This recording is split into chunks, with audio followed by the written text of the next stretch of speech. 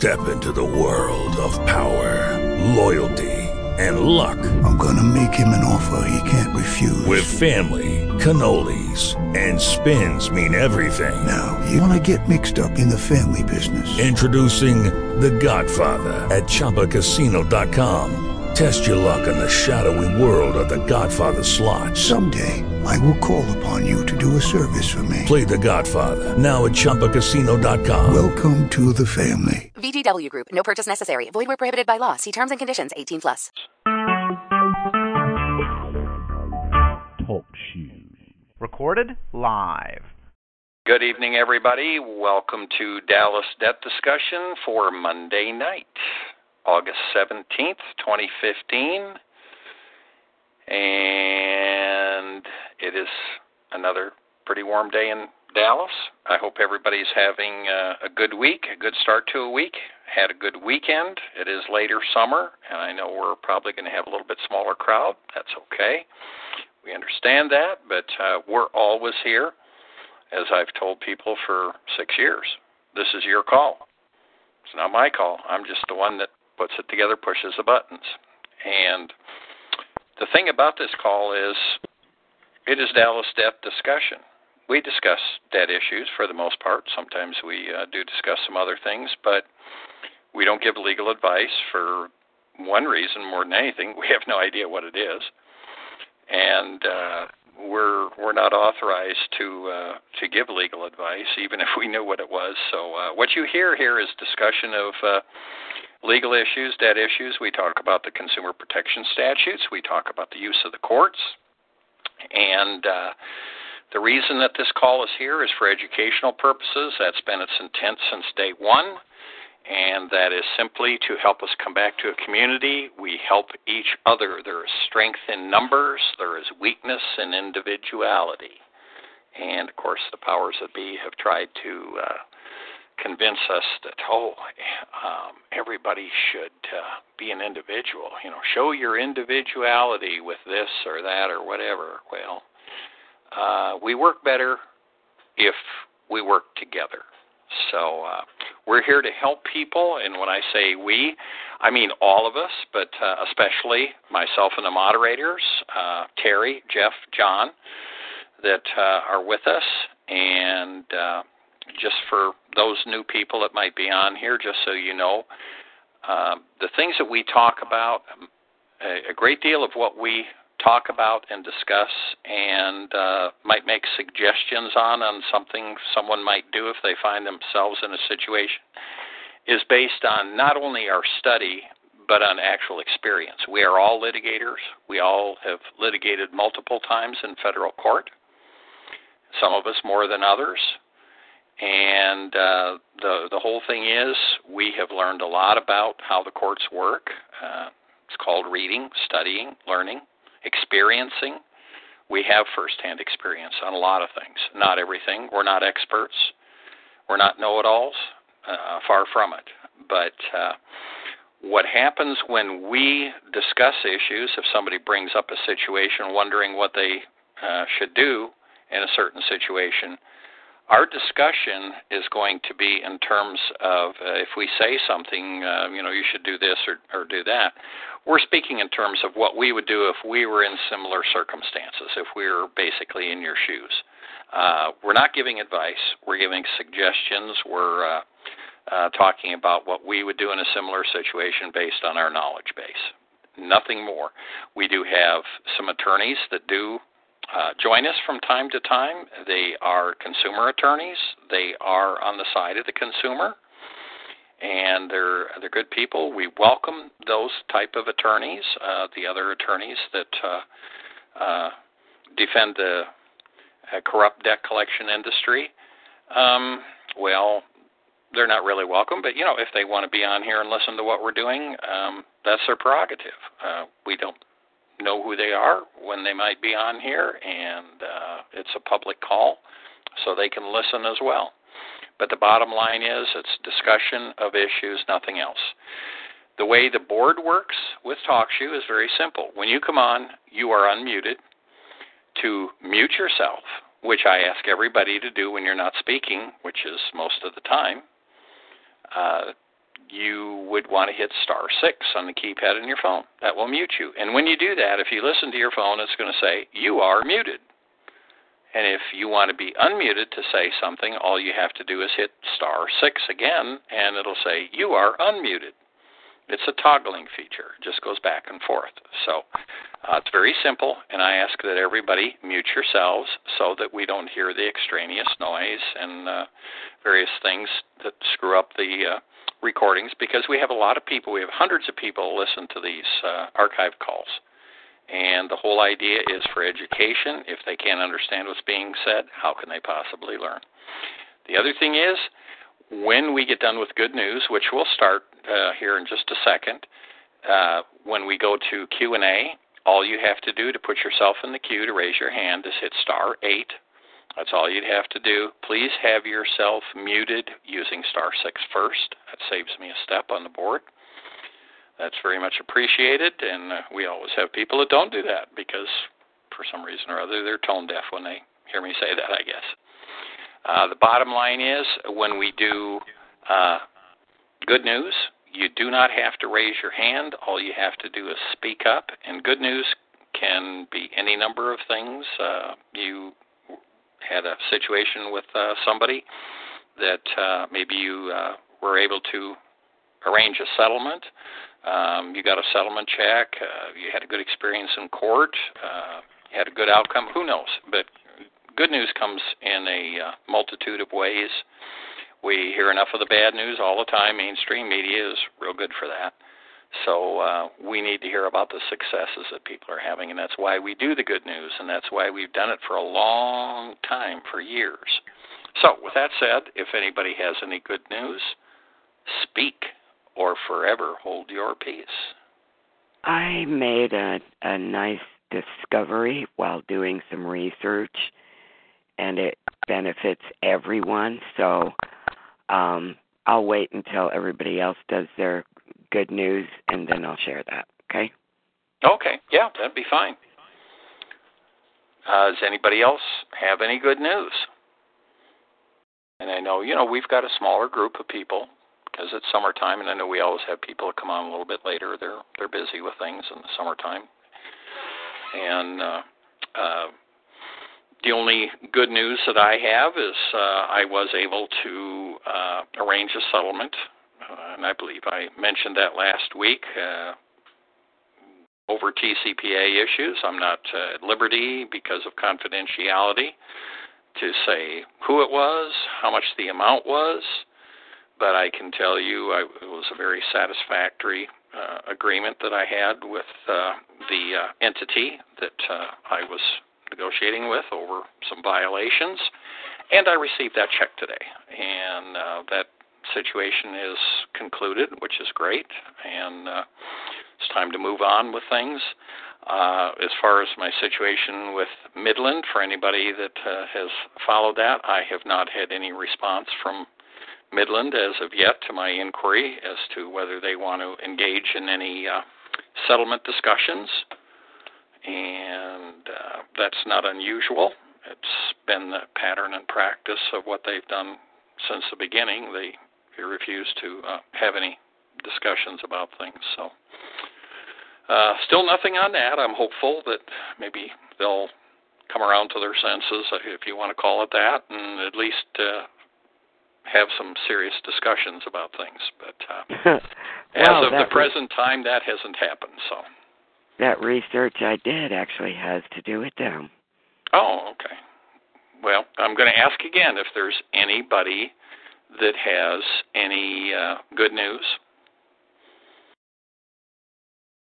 Okay, one other thing I almost forgot about. I have had discussions with the attorneys in the class action lawsuit that I have against, where I am co-plaintiff with another member, and it would appear that the other side is now, after very long delays, interested in discussing settlement.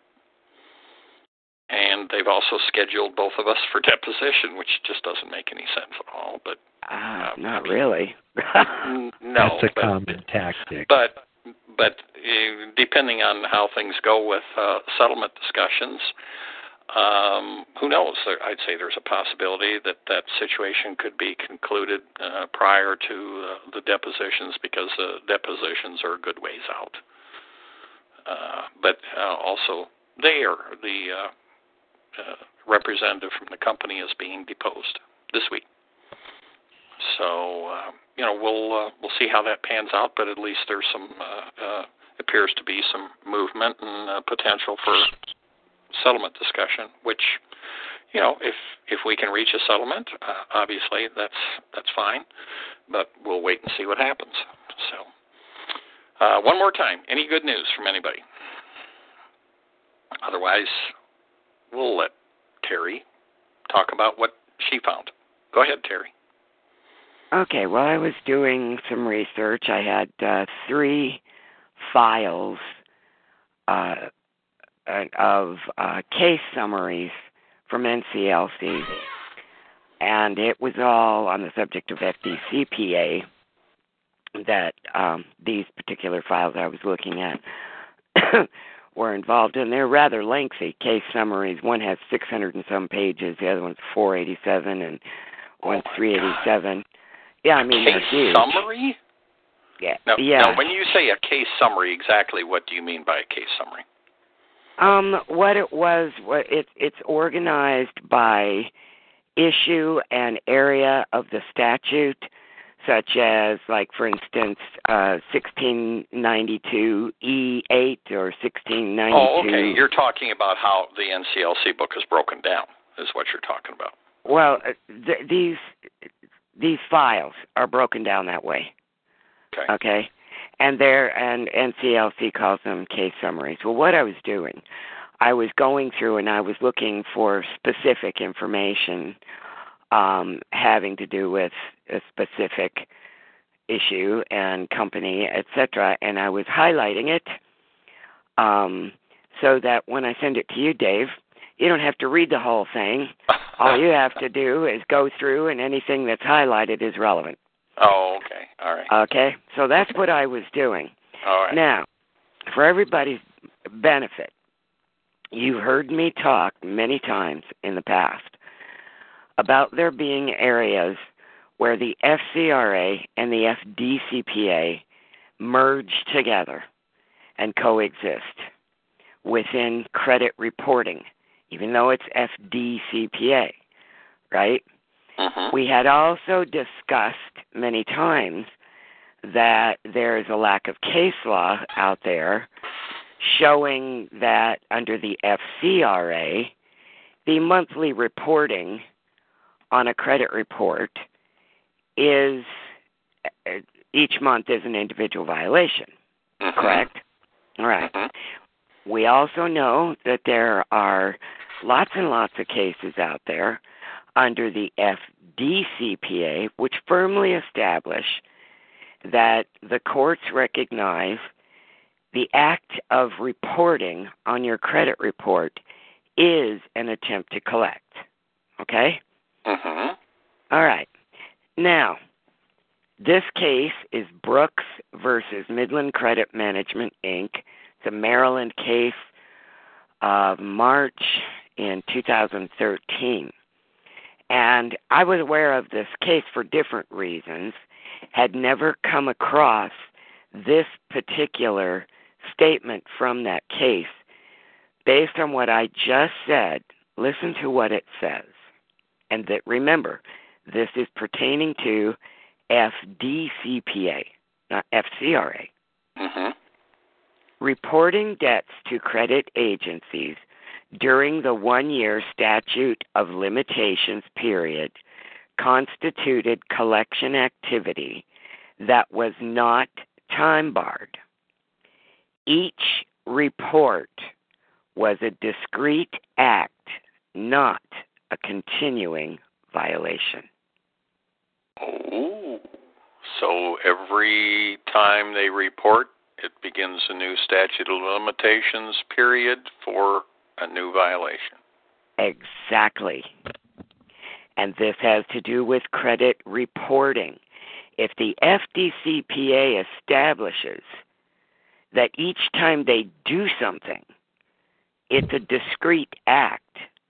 It's also a discrete act in the FCRA each time they do it. And month after month. In other words, this is saying, excuse me, because their defense was like, well, they weren't like physically reporting it every month. They furnished the information and then it just gets reported, the usual. Right. But what the court is saying is that, oh, no, you don't get to do that, because the act of reporting, the act of furnishing information and having it be on a credit report month after month is an attempt to collect.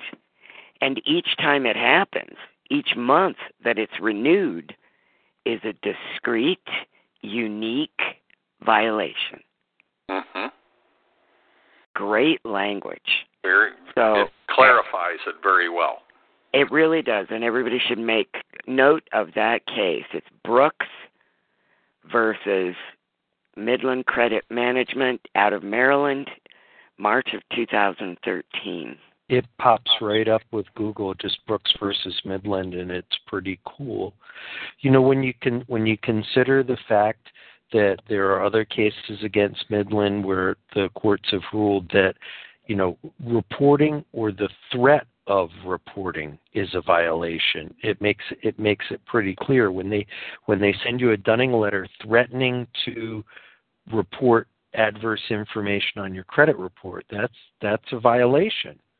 Yeah, it's a violation if they can't. But what you're saying there is that if they report one month and they report the next month, each month is a separate violation. It becomes a violation of FDCPA also. It extends it out, and instead of having a judge rule that, oh no, there's only one FDCPA violation, you could file multiple lawsuits, and if they tried to combine them, argue the fact that each one has a separate operative fact, where Dave's old argument about the car wreck. If you had a car wreck this month and you had a car wreck next month, it's two separate accidents, right? So exactly. that is huge. Isn't it? It's such an obscure little case, didn't get a lot of attention. And so much of the really good stuff comes from cases like that, like James versus Midland, for instance.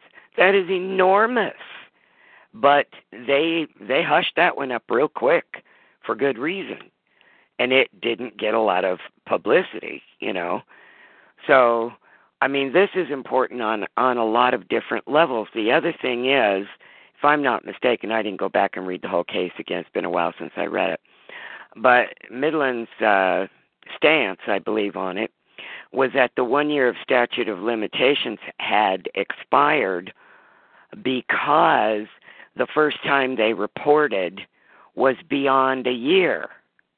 And when this lawsuit was filed, it was maybe 13, 14 months into it.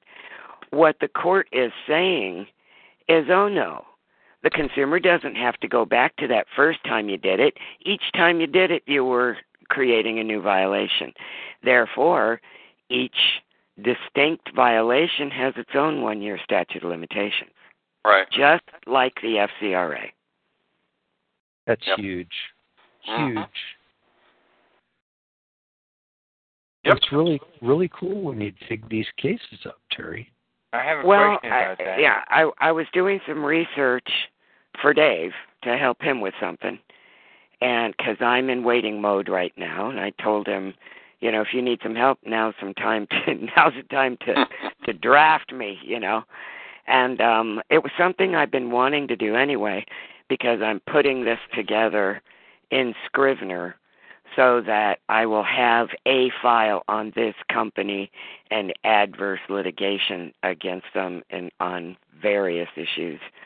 And I've been meaning to do it. So that just kind of made me get off my duff and get it done. And I stumbled across that just, skimming through these NCLC files. Yeah. Now, Jeff, you said you wanted to make a comment or had a question? I had a question on that. Okay. if you were going to attempt to use that decision in an FCRA, I can see, having to have to dispute first. But in the case of the FDCPA, would you have to dispute with credit reporting agencies first in order to bring the FDCPA to bear? No. On a continuing basis? No. Way. There's no requirement. You understand where I'm coming from? Yeah. Okay. Now, see, you have the requirement to dispute before you can ever have a violation in the FCRA, because you have to give them a chance to correct the information. We made a mistake. Okay, sorry, we'll correct this. And, okay, there's no problem. But if somebody commits an FDCPA violation, there is no remedial situation for it. If they did, it's a strict liability statute. If you committed it, you're on the hook. Right. Yeah, just thought I would check, because, Oh, yeah. Well, it's good to bring that stuff up, because that helps clarify it, especially for new people that maybe aren't as familiar with stuff as right. But to take that a little further for you, Jeff, let's just say hypothetically, it all began with an FCRA dispute. Okay, the person gets their credit report. They see Midland on there reporting something they have no right to be reporting, and the person disputes it with a credit reporting agency, which triggers the FCRA, not the FDCPA. Okay, so they dispute. The dispute process goes forward. Midland does what Midland always does and lets the computer handle it, and they tell the CRA it's verified, it stayed. Okay, now the consumer is like, all right, you did not investigate. You did not resolve the problem. And you are reporting false information on my credit report. Okay, so then Midland comes back and says, well, too bad, so sad by the time this consumer gets around to suing them. That was over a year ago. All right, well, they didn't need to dispute directly with Midland. They didn't need any of that. They already established by disputing under the FCRA that it was false information that they were disputing. You follow? Yeah. So that's what I meant by the FCRA. When a violation is triggered under the FCRA, which of course happens when you dispute, it very often can also trigger FDCPA. Okay, now, I'm going to dig just a little bit deeper here. Now, this all has to do with the reporting on the credit reports. Mm-hmm. And each report is a separate and distinct or discrete report. It's, all right, set the CRAs aside for a moment. Mm-hmm. Would that, just based on that decision, wouldn't any dunning letter that came after the first one that was a year out, any dunning letter that came after that be a separate and distinct, would have its own separate one-year statute of limitations? Depending on what violation you are claiming on that dunning letter. If it's outside the 30-day validation period, you can't go after that one. Right. That you can demand validation, of course, at any point. Right. But if they don't validate that one, you can't go after. But let's say there are other violations on that dunning letter. Then yes, I would say that is a distinct and discrete separate violation, especially if, let's just say hypothetically, we're talking 5 different letters. Okay, and each letter is not identical. Uh-huh. They're committing different violations under the FDCPA in each letter, even if there might be one of the same or 2 of the same, but each letter has a distinct and different violation in it. I would say that's a strong argument that that's a unique and distinct violation. Well, it is, but you have to move quickly. You have to get each lawsuit filed quickly. That's what Jesse's done with the foreclosure stuff, is he files quickly and then pushes them for a settlement. Because if not, if you let them accumulate, they'll say, oh, there's just one violation. The court will combine them. Okay. It's not as clear-cut as the reporting. And, Jeff, it's not each report is a unique violation. It's each update to the trade line. That's what I thought. Right. They have to update the trade line on a monthly basis. If you're Larry, you pull your credit report every day, so it's not going to be every day is a new violation. It's when they update it, and in the trade line, it will show the date that it was updated, and the status of it, or it should. So in the case of get a Dunning letter, respond to the Dunning letter with the dispute for demand for validation, they don't validate. Year and a half has gone by. They send me another Dunning letter. That's a violation. That's what I thought. But I wanted to be 100% clear on it because it's one of those things where the mind shares with. But what about this and what about that? So I don't know about anybody else, but I have not seen where there is a statute of limitations on a demand for debt validation. I haven't either, but No. I just wanted to. I've got somebody that's got the issue, and I wanted to be 100% certain in what I say. The way that works is when they send you the initial letter, and if it has the proper language in there about you have the right to validate the debt. If you send the debt validation letter within the 30-day period, then they're bound to no longer contact you, unless it is to validate the debt. Or to tell you that they're no longer going to collect on the debt. The letter where they say they're no longer going to collect is not a attempt to collect. It's just notifying. But the law it also doesn't say, John, that it doesn't say that they either have to validate it or stop collecting it just for a year and then start over on a new statute of limitations. They have to stop. They have to stop permanently, and if they send another letter, then that's a new violation, and it's from that period on as a year. So, and companies like Midland, you send them a debt validation letter, they send you another violation. You send them a debt validation. They'll just play tennis with you back and forth.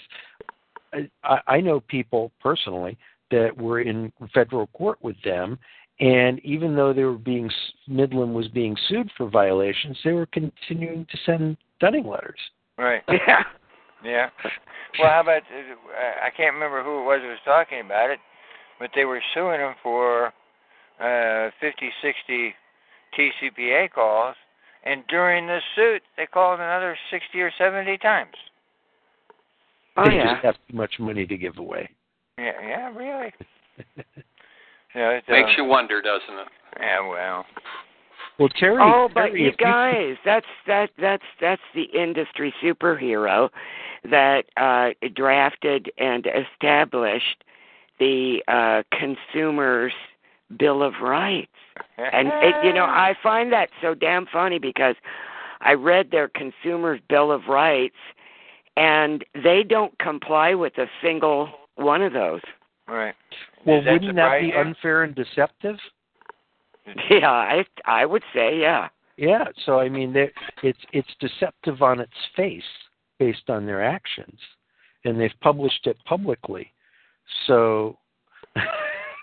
They do not practice what they preach. Yeah. But what I was going to say, Terry, is what you're working on is very powerful. And if you were to type up a page similar to what how Inside Arm has a page that says rulings that are good for debt collectors and adverse, well, you just get all the ones that are adverse, put the case name, the case number, the date, the district, and a brief, one paragraph on what the best parts are, and then a link to the order. It would be very interesting. Jeff would probably stick it up on his page. Oh, yes. A Midland RIP page.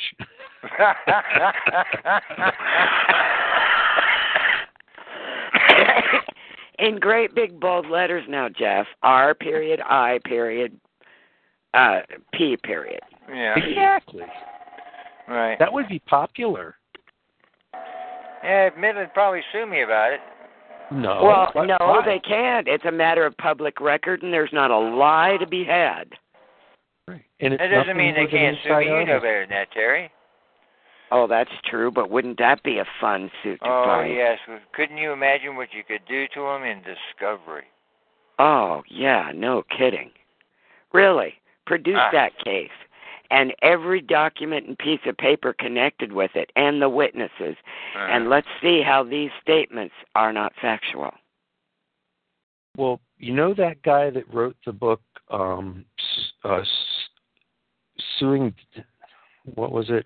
Sue Happy, suing Sue Happy. Oh, yeah, I know. I don't remember.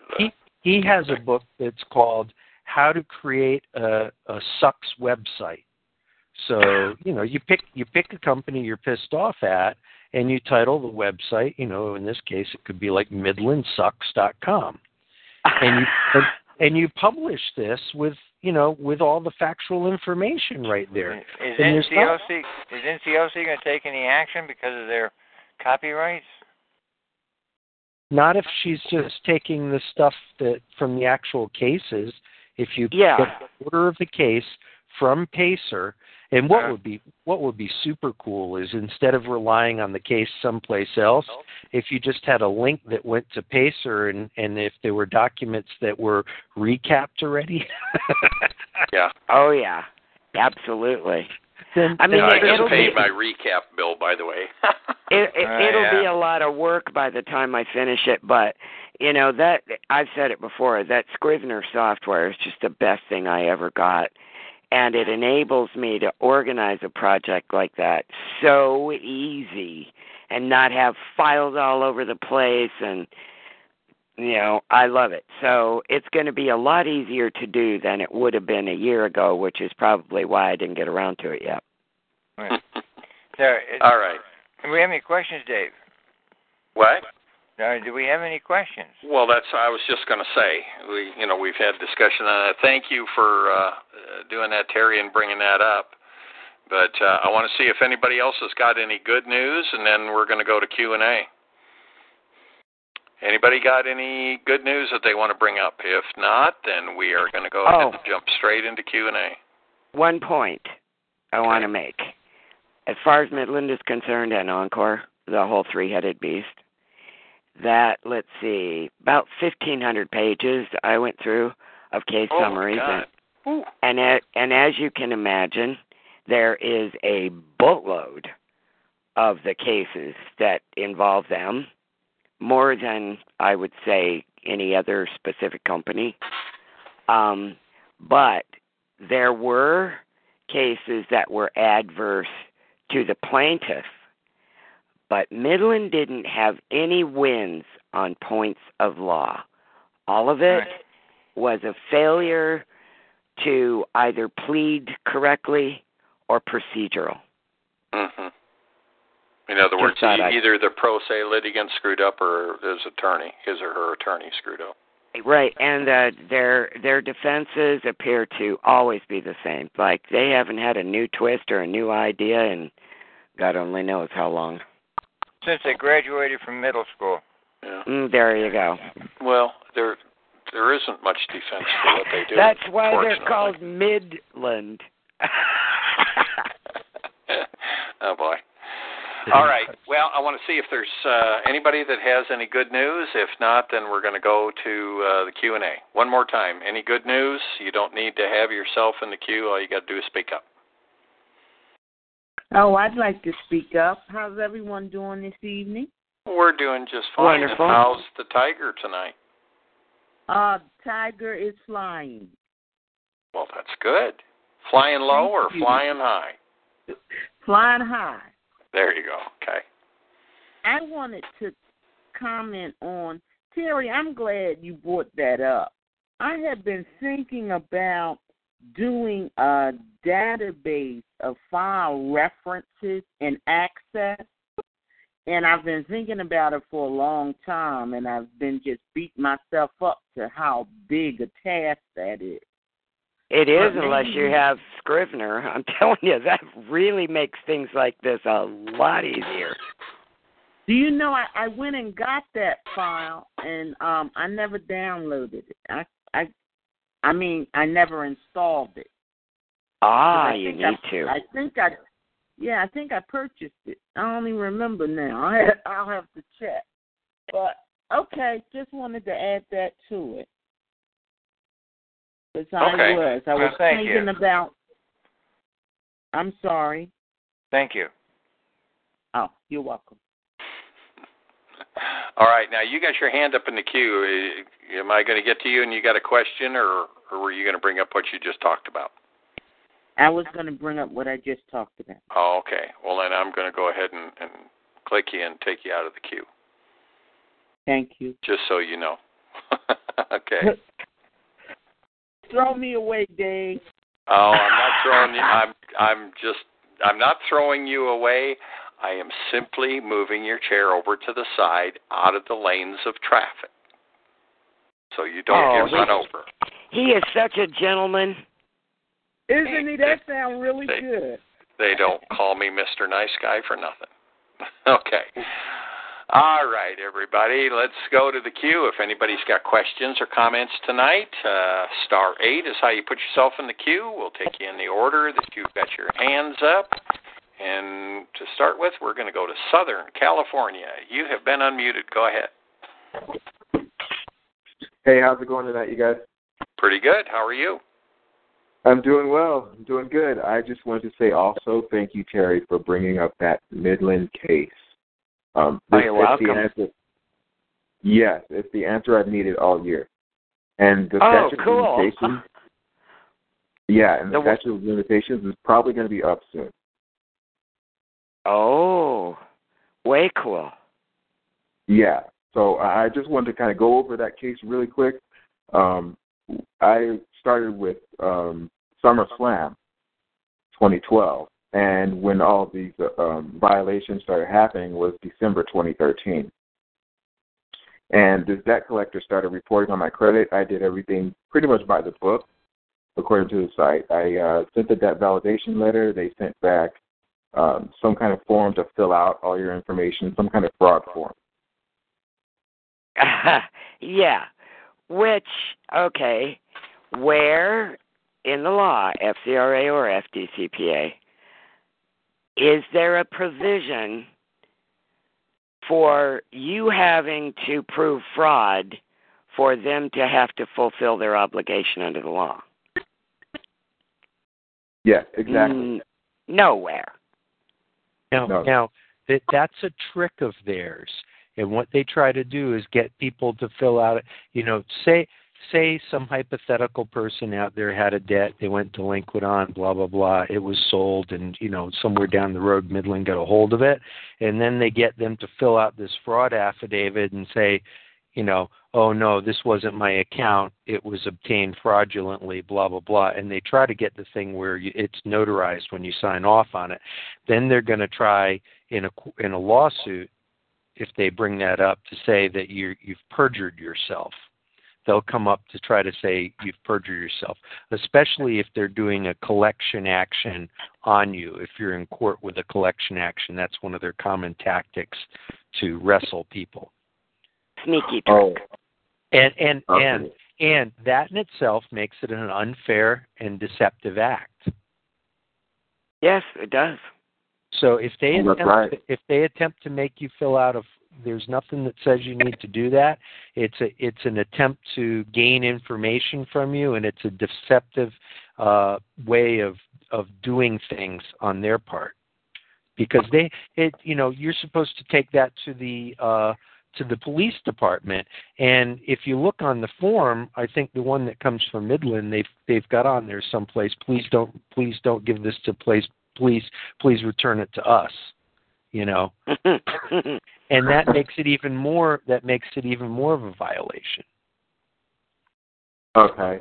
Well, when I got the letters, I didn't like it at all. I mean, I thought it was a creepy letter, and it was a 2-page, and I just didn't deal with it. I ignored it, and then later on that year, I had some more things to dispute on my credit report, and I added them again, this other debt collector. It's not Midland, actually. It's PRA. They sent the same letter. Yeah, they sent the same letter, and I ignored it. And then throughout the year, it happened, I think, probably another time. And every time they reported, it went for exactly 12 months. It went from December 2013 to December 2014. Okay, let me ask you this. When you finally get to court, all right, and that'll be their little defense, just like Midland. Well, she wouldn't help us. And so we couldn't do anything, and we didn't have to, because the consumer didn't provide us with any proof or an identity theft report, blah, blah, blah. Well, first of all, no, you don't have to. You don't get to shift the burden of proof for a negative, which is impossible, onto the consumer. But here's the thing, as John pointed out, and you have to point out in your pleadings when they come up with this bogus defense, how could you be expected to fill out a fraud report when you do not have firsthand fact knowledge of a crime, identity theft, or fraud having taken place? You would be perjuring yourself. You would be committing a crime, swearing to something that you don't have personal knowledge of. All you know is, that's not mine. There's a million ways that information could have ended up where it ended up, and they could have gotten a hold of it. Identity theft is but one.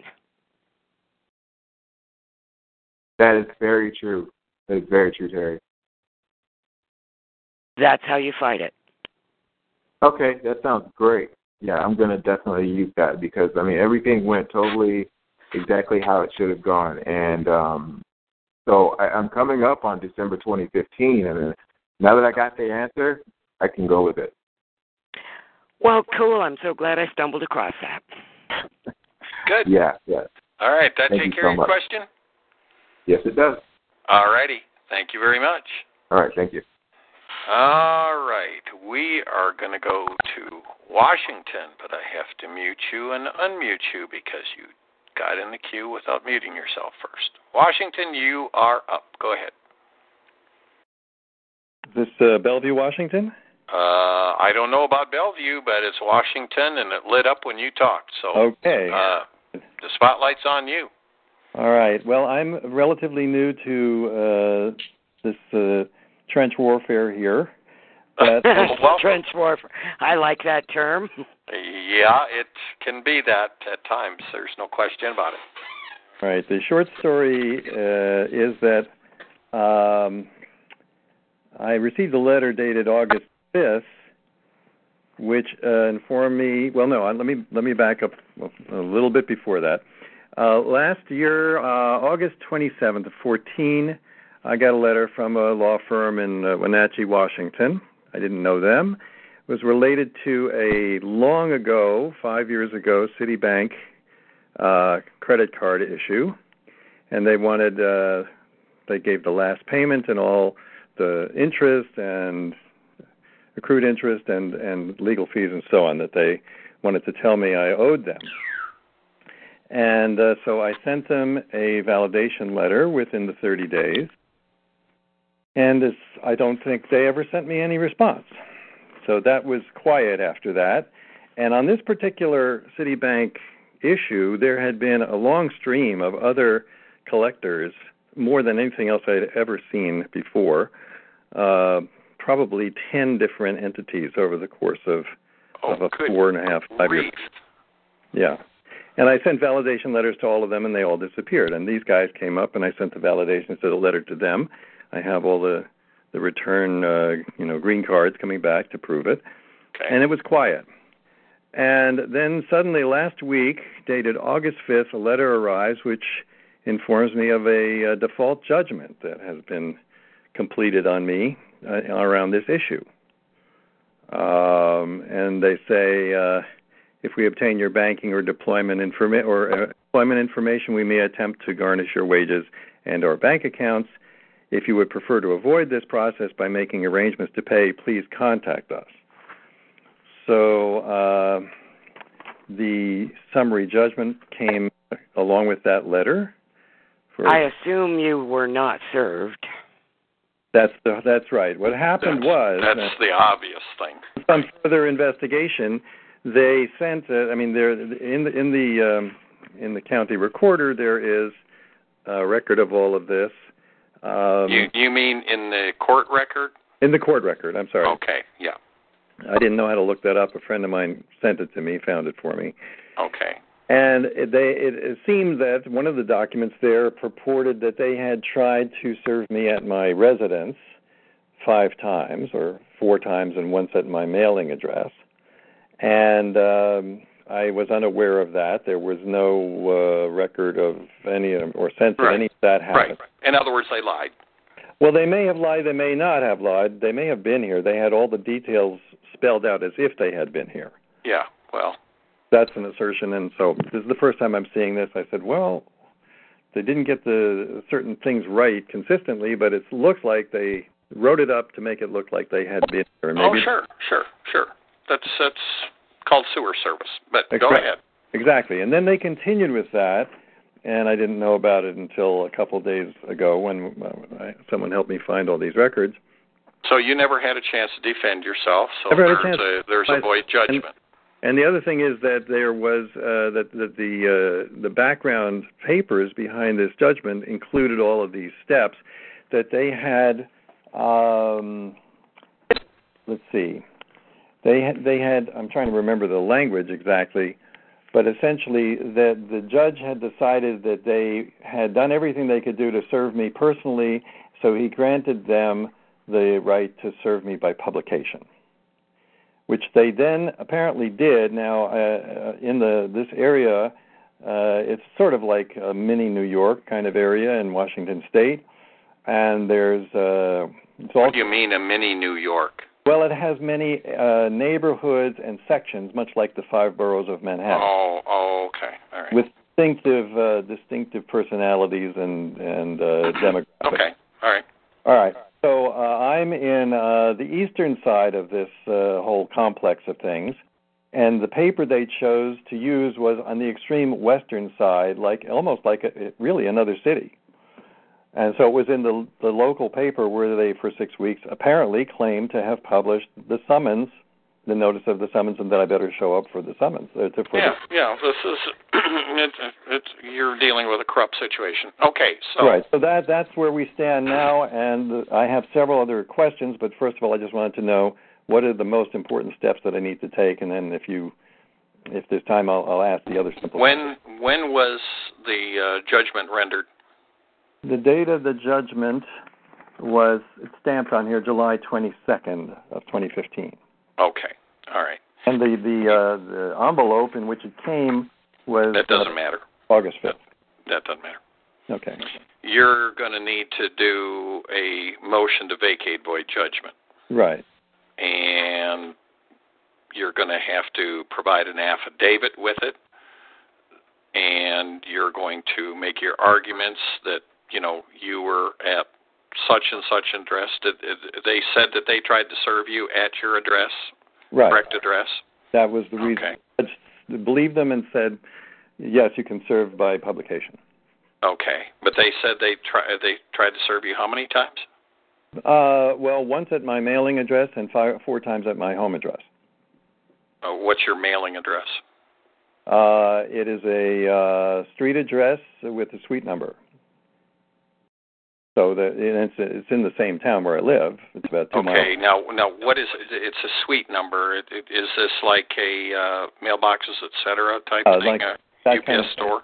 Yes, and I maybe I should tell you that I've been living here 30 years, and around 1995, because I traveled a lot at that time in my work, the post office said to me directly, you should not have a mailbox at your house because it's too much identity theft going on and you're not there and you're sitting duck if you do that, so why don't you just chop down your mailbox and go to a mailbox. Mm-hmm. And ever since then, that's what I've done. so I never get any mail at my house. Okay, so you don't even have a box at your house. Anything comes I have to... a door, but I don't have a box. No, that's what I mean. You don't have a mail slot. You don't have a box there. No. The Postal Service knows that you get your mail That's at right. the other address. Okay. That's the address they tried to serve me, and they said right. that it wasn't an address, so they Right. gave Okay. up. Yeah. Okay. Questions. Did they specify, and the times that they tried to serve you at your residence address, what time they tried to serve you? Yes, what time of day or night? They did. And were those times that you would have been around or not? I could have been around. I don't know. I don't remember whether I was around. Well, no, I understand you can't remember every single day. When you're usually around at that time. I'm in my house quite a lot. Yes. Okay. I don't travel. What times of the day did they say? The earliest one was at 5:19 in the evening, and the latest one was at 8:30. So between that, those are the times they came. Okay. Now, is it normal? Would you say you're at home those hours the majority of the time, or the minority of the time? About 50-50. Okay. Every day is different. I have no regular set schedule. Right. Okay. And did they say that they left any kind of notice for you? They did not say that they did, and they didn't. Okay. The reason I'm asking these questions, I'm giving you the trail on how you need to argue this. Okay. Because they stated that they tried this number of times. Well, you can state in an affidavit that you are home a substantial amount of the time during those hours. Mm-hmm. That there was never any attempt to serve you while you were there. There was no notification left that somebody was trying to contact you. Right. You see where I'm going there? And I do. I have a few questions about that, but I do. That's exactly how I was thinking when I was going through this. Yeah. All right. You got questions, go ahead and ask. All right. Well, they tried by describing the house in various ways, which I can't verify whether they were true or not. But it sounded like somebody was here, and that they gave the names of the people that they tried. But I can. Okay. Stop a minute. They said that there was somebody there, and they tried.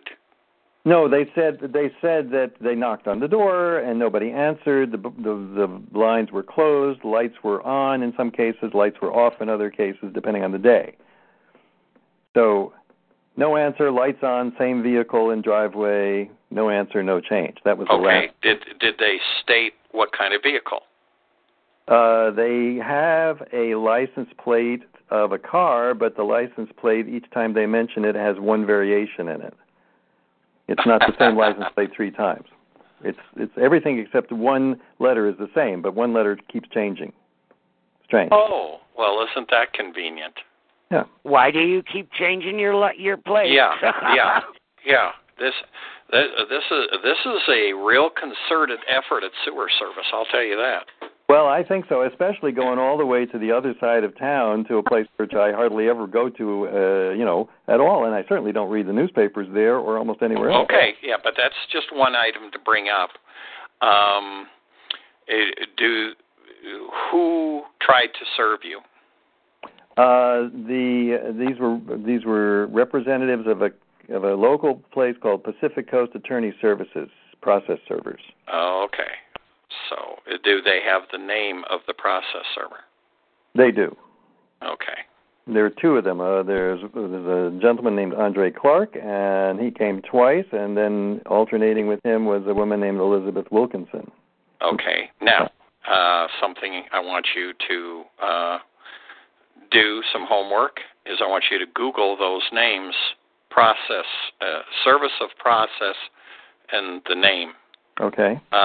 Various variations, complaints about the process serving company. Okay. Stuff like that. See if there's any, in fact, I'm going to open a Google window here right now. What's the name of the process serving company? Pacific Coast Attorney Services. Pacific Coast Attorney Services. Signed by the complaints. Well, just complaints. Okay. I got a whole bunch of things there. Looking to see if there's any. Welcome to. Looking to see if there's any complaints. Okay. And let's see if there's any reviews. Because a lot of times if you got a scumbag outfit, there'll be complaints about them. Mm-hmm. You know, you don't know if you don't ask. Right. You know. No, I'm not seeing anything on that. But you know, you need to do your homework, because they're saying that they came out, but wow, there's you were there, or you're saying you weren't there, but then the cars in the driveway. I may have been here. There's a lot of times people come and tell me they knocked on the door, but if I'm in my office, I'm at the other end of the house, I don't hear it. Okay, well, you got to be careful with that.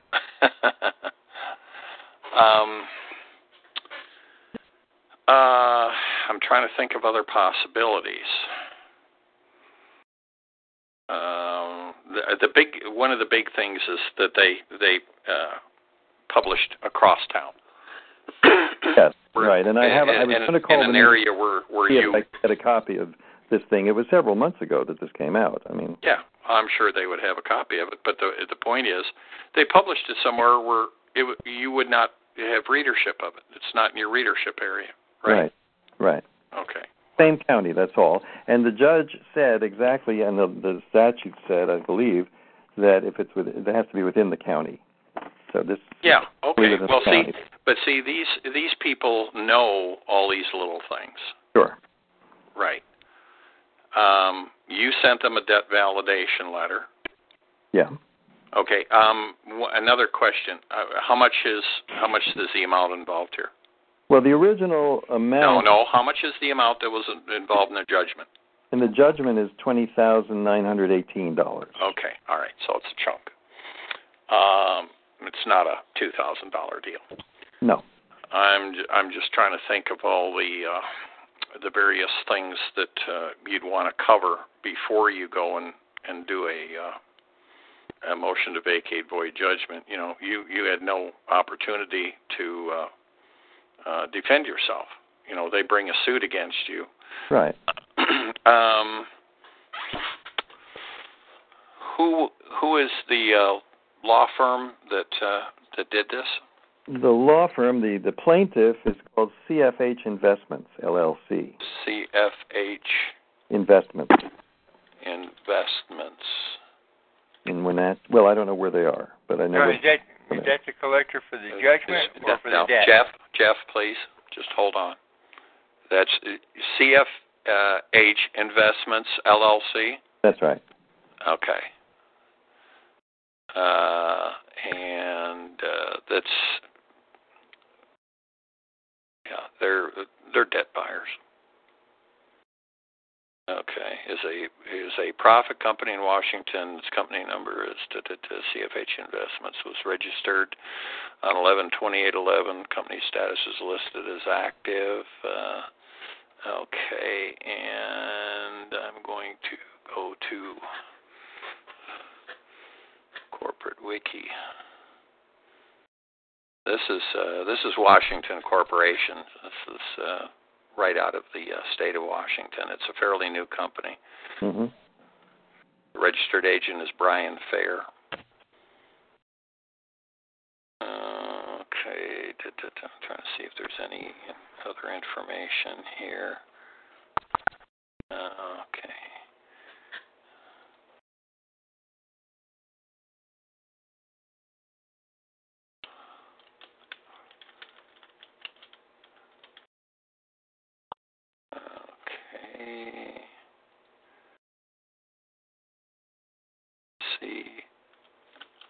CFH Investments, LLC. Okay, this is Florida, Boulder, Colorado. That's interesting.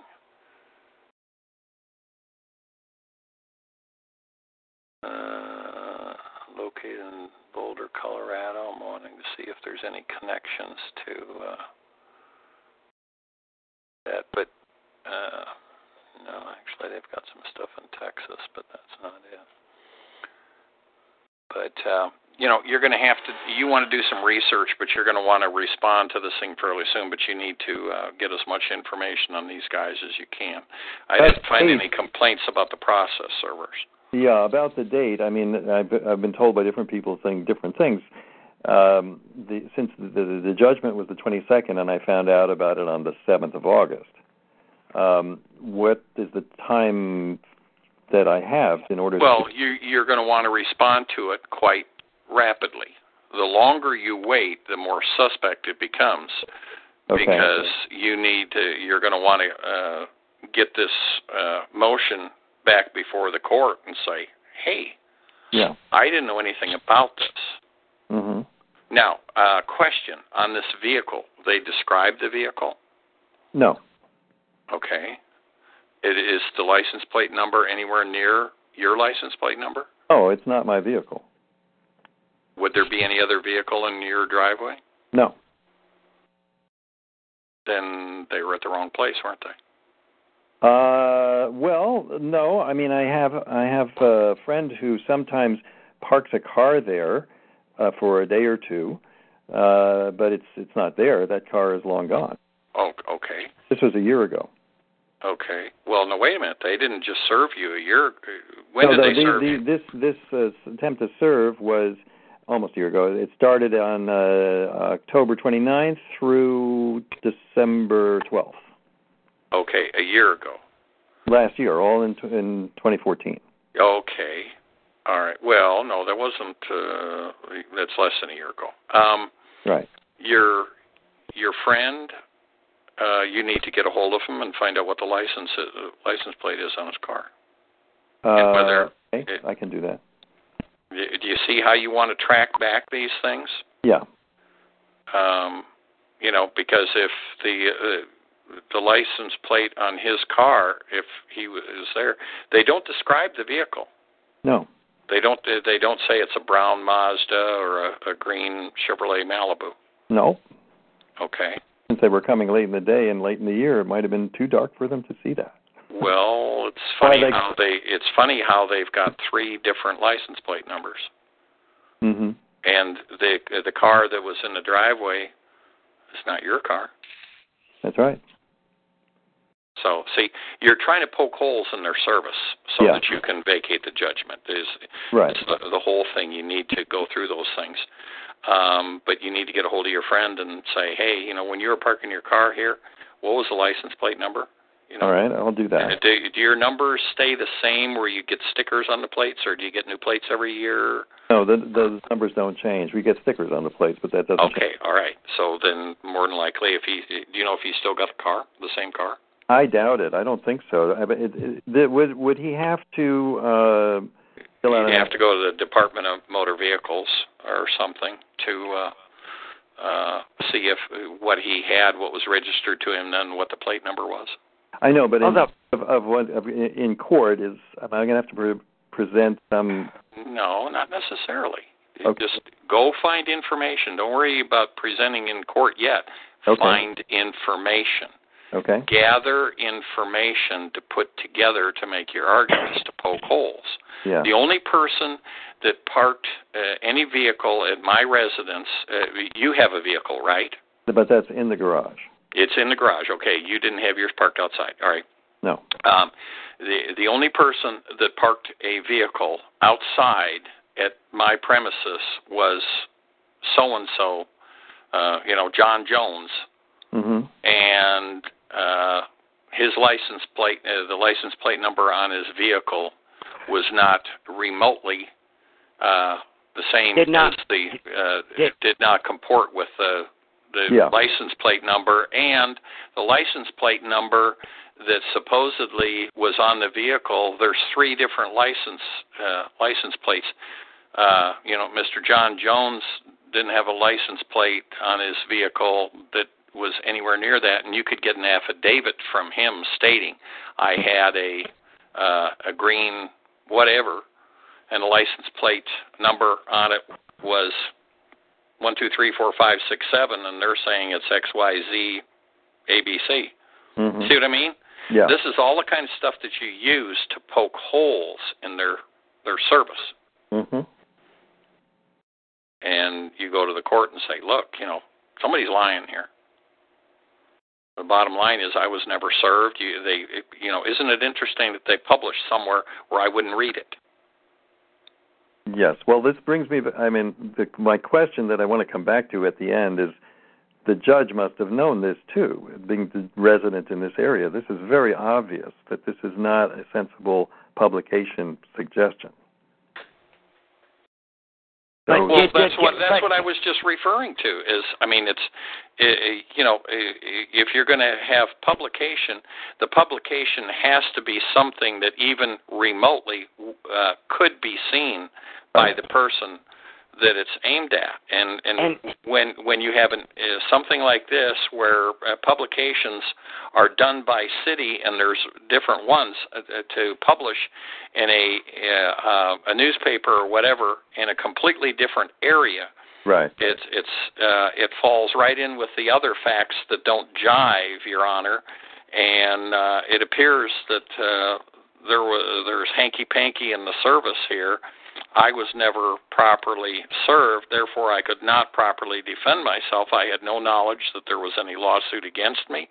Therefore, the judgment is void and should be vacated, and I should have the opportunity to be afforded due process and be able to defend myself before the court.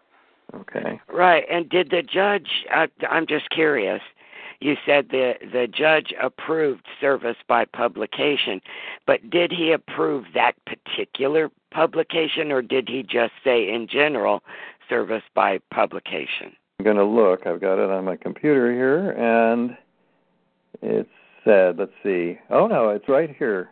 In the event, the court, in the event, this is after their assertions of having tried to serve me in all possible ways.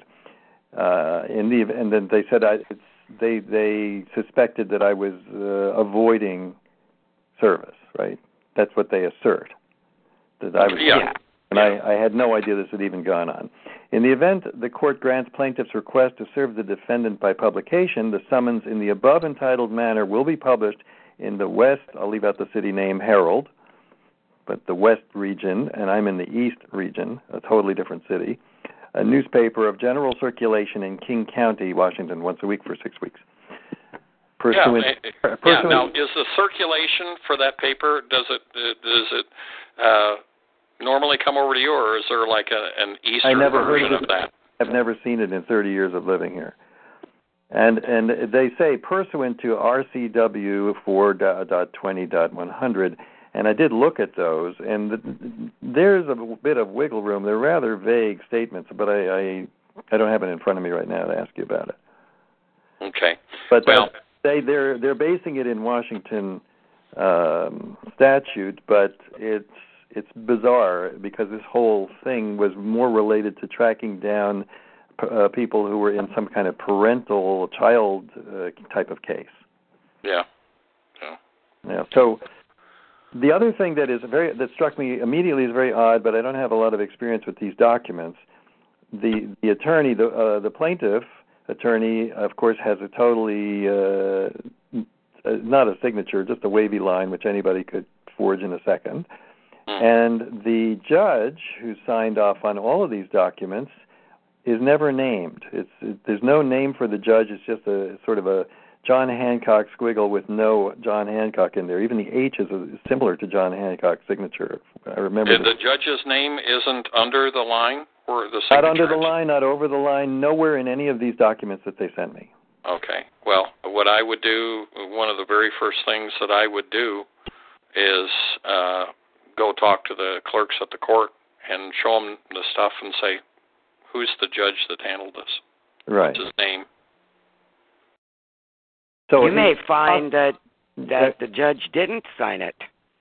Well, he signed it the same way in each place where he could, but his name never is printed anywhere. Yeah. Well, you don't know who the judge is. I mean, that's pretty strange, but it is what it is. It struck me as being irregular, but it was so consistent here, and I haven't ever seen this type of document before. I didn't know. That's why I had to ask. Mm-hmm. Yeah. So it's fishy, and these are bottom feeder type people. Well, sure. Well, they're debt buyers. They are a debt buyer. Mm-hmm. Okay. Yeah. And they don't have. So they never would have been able to prove up that debt. Right. Mm-hmm. So that's why your first order of business is to get the judgment vacated. You know. Now, you need to be afforded due process, and you weren't. This has been very helpful, but the last two questions are important. Several people have told me things which turned out to be not accurate, but they all said, don't try to do this yourself. You've got to get a lawyer because you're dealing with a bunch of sharks. And so I'm open to that, but I would have to find the right kind of lawyer, number one. And there was one other part to this. It'll come to me in a second, but that's the first part of the end of these questions. There's one more piece, but I don't remember it right now. Well, all debt buyers are sharks. They're extortionists. Right. That's a given. But we deal with them all the time. Well, I mean, I know from having listened to some calls before that you are highly qualified to advise me in this general way because you've been paying attention to this for a long time. I know a lot about other things, but not the law. So, everybody... Well, we're not just paying attention to it. Yeah. We do it. We engage in it. Yeah. We definitely engage in it. Right. I mean, I don't see that this is my mission in life to devote myself to this. No, we understand that. We understand that. I cannot put up with this type of nonsense when I see it and smell it so loudly as in this case. So I will fight with them, but I just think I don't want to fight in a foolish way. If I need to have a bodyguard advising me as a local lawyer who actually works close to the courthouse, so I don't run up too much of an expense in traveling time. The courthouse is very close to me. Then that would be okay with me to do that, but I would certainly check everything. The problem you have is finding a competent lawyer that will actually stand up for you. You know what I was just going to say? Instead of taking your money, giving you lip service, and then selling you out. What I was about to say was that it could prove harder to find the right lawyer for doing something like this than it would be to learn what you need to learn to do it yourself.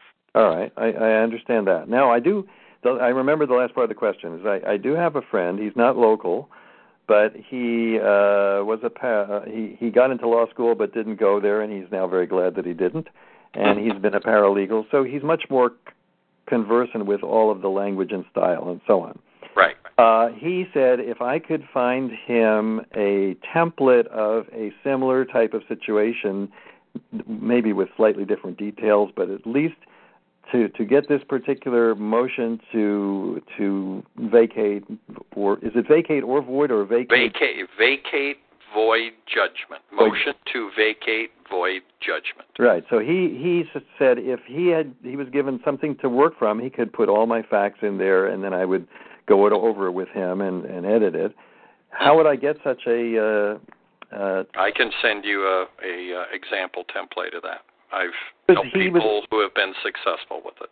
Okay, very good. Because he was thinking that since Washington State has rather different rules about everything, it should probably be best. You're going to need to reference the Washington statutes, correct? Yeah.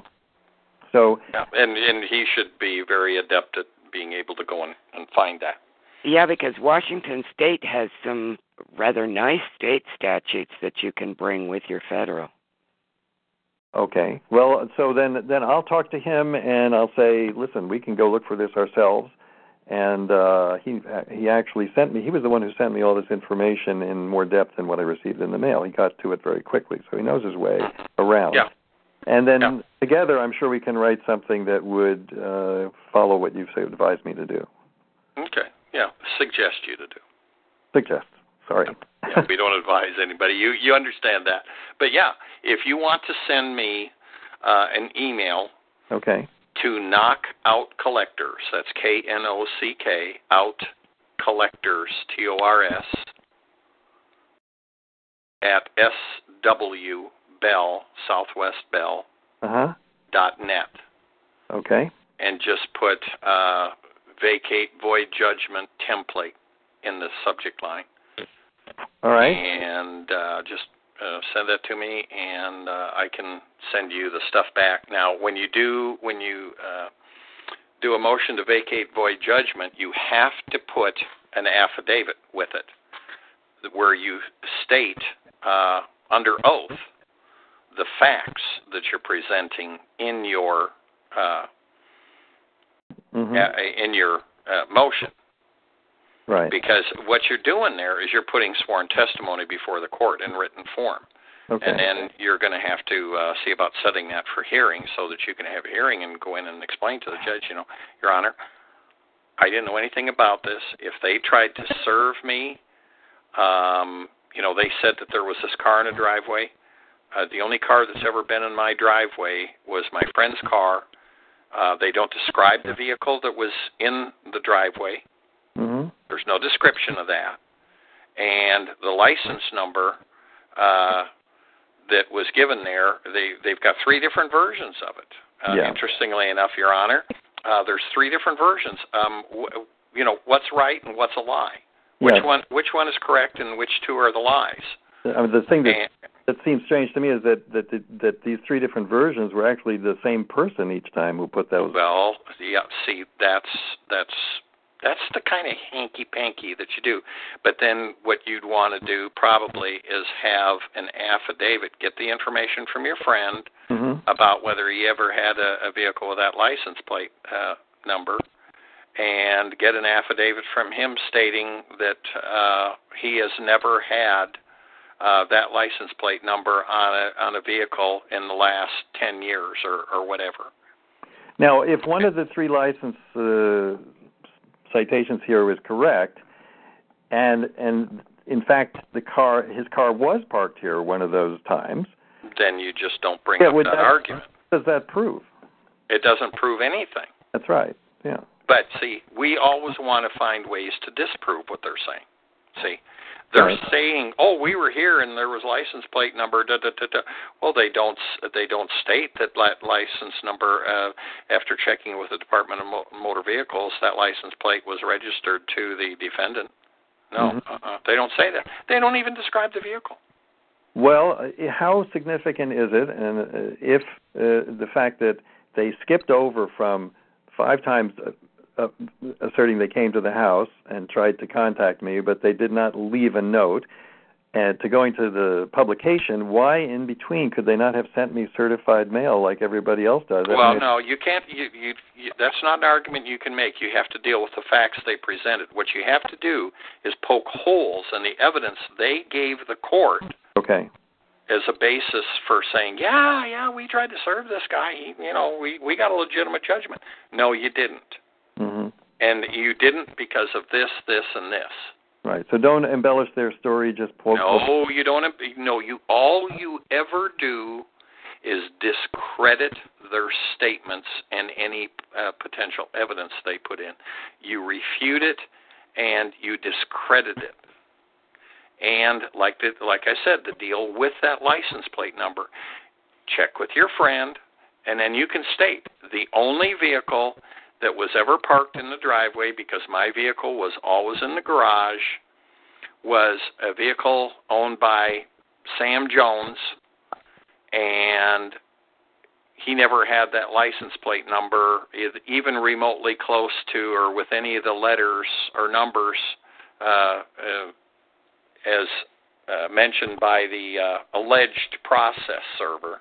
Right. And then see affidavit of Sam Jones, and he can do an affidavit of fact that states I did park my car in the driveway at John Thomas's house, your name, whatever. Yeah. Don't say what kind of car it was. Mm-hmm. Don't even go there. Right. Why do I say that? Because they didn't say it on their... There you go. You go. You don't give information. Don't help them, okay? Okay. So then you can have an affidavit. My vehicle was parked there at times during the period from October 1st to January 2nd. And the license plate number on my car was such and such and so, which is, is completely different than the license plate number as alleged in the lawsuit. But your paralegal friend should know how to do a proper affidavit, I'm sure. I'm sure he does. Yeah. I think, of course, we'll think of other questions, but I think for now that's more than sufficient. Thank you very much. Okay. All right. Now, do you know about Terry's call on Wednesday night? I do. You do? Okay. Well, so if questions come up then I'll be on the call. I was just going to say, you can do some work between now and then and talk to your paralegal friend, and if you got more questions and stuff, come back on Terry's call on Wednesday night, and we'll see if we can fill you in. And I'll send you that email right now as soon as send that to me, and I think I can probably multitask and send that back to you, okay? Okay, very much appreciated. All right, you're very welcome. Thank you. All right.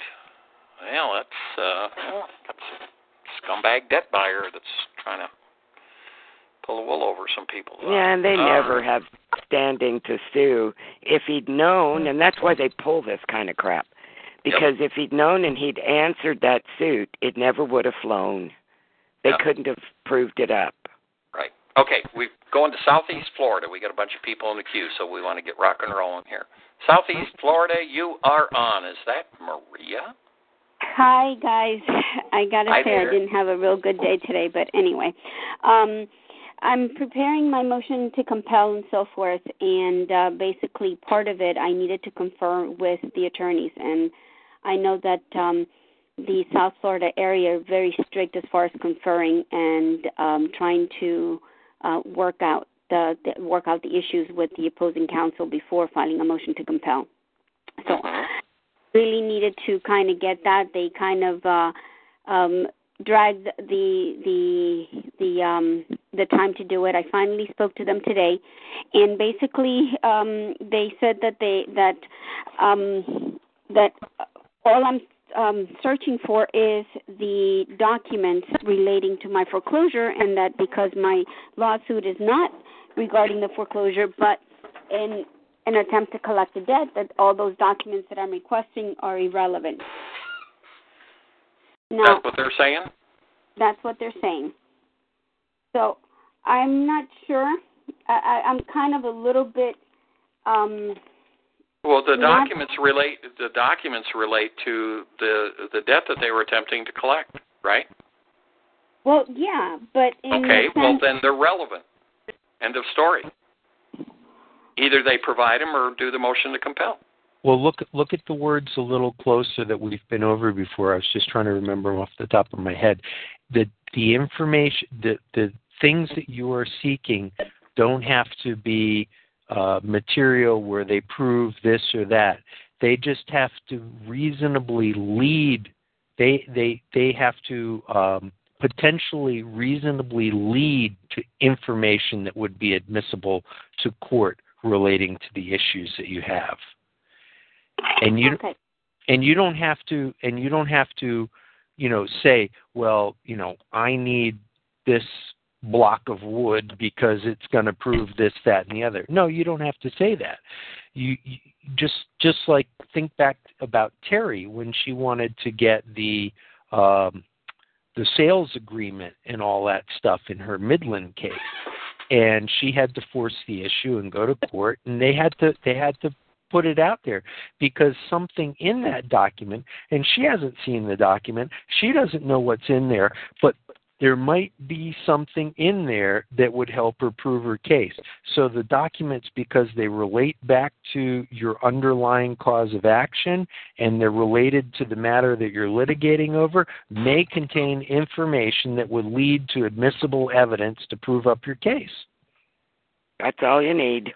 That's all you need. And anything else is called bullshit.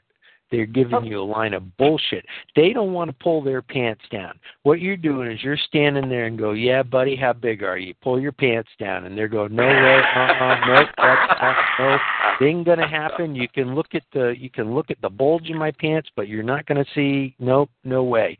And you're gonna go, buddy, you're gonna pull them down. I'm gonna shave you. And that's and excuse oh my God, me for being rude, but that's the truth of the matter. That's the truth of the matter, and you have the right to see that if it's going to help you prove up your case. Now, well, Maria's going to remember what he just said. Oh, I got to tell you, I laughed, and thank you, because I needed that laugh. The conversation this afternoon didn't go very well, and it kind of got me down a little bit. But after hearing you guys talk and really listening and doing my own spiritual speaking, I'm up to my trying to get up to my best and proceed with what I had intended to do originally. Now, one of the things that they are arguing is in my line of questioning, in my definitions, I put foreclosure action and I referenced the foreclosure action. So whenever I was asking for documents, for example, all documents which are related to the foreclosure action, including but not limited to collateral file, note, mortgage, judgment notes, security or agreements, assignments, allonges, insurance agreements, servicing agreements, pooling servicing agreements. Okay. Now they've of course objected to that, and they said that in every reference that I referenced the foreclosure action that they are objecting to it because they are not. The foreclosure action has no relevance in this matter. Okay. Now, the fact that I'm going to call you back, huh? Okay, bye-bye. Whoever that was that just came on said it'll call you back. You need to mute yourself because we heard your conversation. Go ahead. So the fact that I made, in my definitions, I made reference of foreclosure action and that, they're basically arguing that is directly related to the foreclosure, so therefore none of the documents that I am requesting based upon the foreclosure action are viable and that are not, they're not valid. And okay, Maria, stop for a second. So the foreclosure action, we know, is an attempt to enforce a security instrument. And you put in there, you what we talked about before is you put in there 1681, what was it, F? No, I didn't do FCRA. I did FCPA F6, right? No, I did not. Remember, that's the one for enforcing a security instrument. That brings all. I thought when we talked about this before, you said you had that in there. It's the one that says that, even an original creditor then, because anyone becomes a debt collector if they're attempting to enforce a security instrument. No, I don't. I don't have it. I'm looking at it right now, and I went back to my complaint, and I do not have that violation. Do you have F in there at all? Nothing. No. I have the G, GA, GB, E11, E14, E10, E2. Okay. Well, see, the other one, if F helps you out if they're claiming to be an original creditor, blah, blah, blah. That's with that argument. But if they're not the original, because this is Bayview, right? Yeah. Okay, well, they're not an original creditor, so then you can make them a debt collector. And because you're suing them for those things, we also know that the attempt to enforce a security instrument is also an attempt to collect the debt, because they really don't want your property. They want you to pay up. So it's a strong arm tactic. They bend your arm behind your back and say, we're going to take your house if you don't pay us.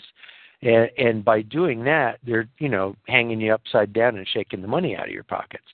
So it's an attempt to collect the debt. And there's plenty of case law out of the 11th Circuit that shows that. So based on that, why wouldn't those documents be relevant? Well, yeah, that would be, okay, so. Especially the assignments, because the assignments is what establishes authority to collect the debt. Yeah, right. But my lawsuit basically goes to 1692E2, which is the character, amount, or legal status of a debt. So there's the legal status of a debt.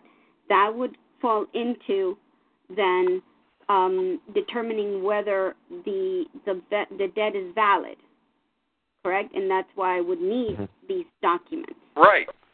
Okay. I'm going to give you another trick that I've seen. And you're defending against which? A motion to dismiss or summary judgment? No, I'm not defending. No, this is her lawsuit. This is my lawsuit against Bayview and FDCPA. And, right. You haven't even got to summary judgment yet. No. We're in the middle of this. You're in the middle of discovery, and you're still within the period of time when you could amend your complaint, right? I cannot amend my complaint. Why not? The only way I can amend my complaint right now is to bring in another, join another party, which I was thinking of joining the original lender, Home Loan Centers, Inc. And how is bringing another party in going to give you the ability to amend your complaint? Because I asked, my time to amend my complaint has expired, and I filed a motion asking the judge to give me some time to amend the complaint, and the judge denied it. But he did state that if I wanted to join in a party at a future time, that he would consider that I could file a motion leave to amend and file the amendment, and that he would consider it. Well, then, do you have a reason why you could sue them? A plausible reason? The reason why to sue them is because they were not registered to do business in Florida, and they did not have a mortgage license to do business in Florida during the time that they gave me the mortgage. Okay, so that's FDCPA and FCCPA. Okay. How would that be FDCPA? Taking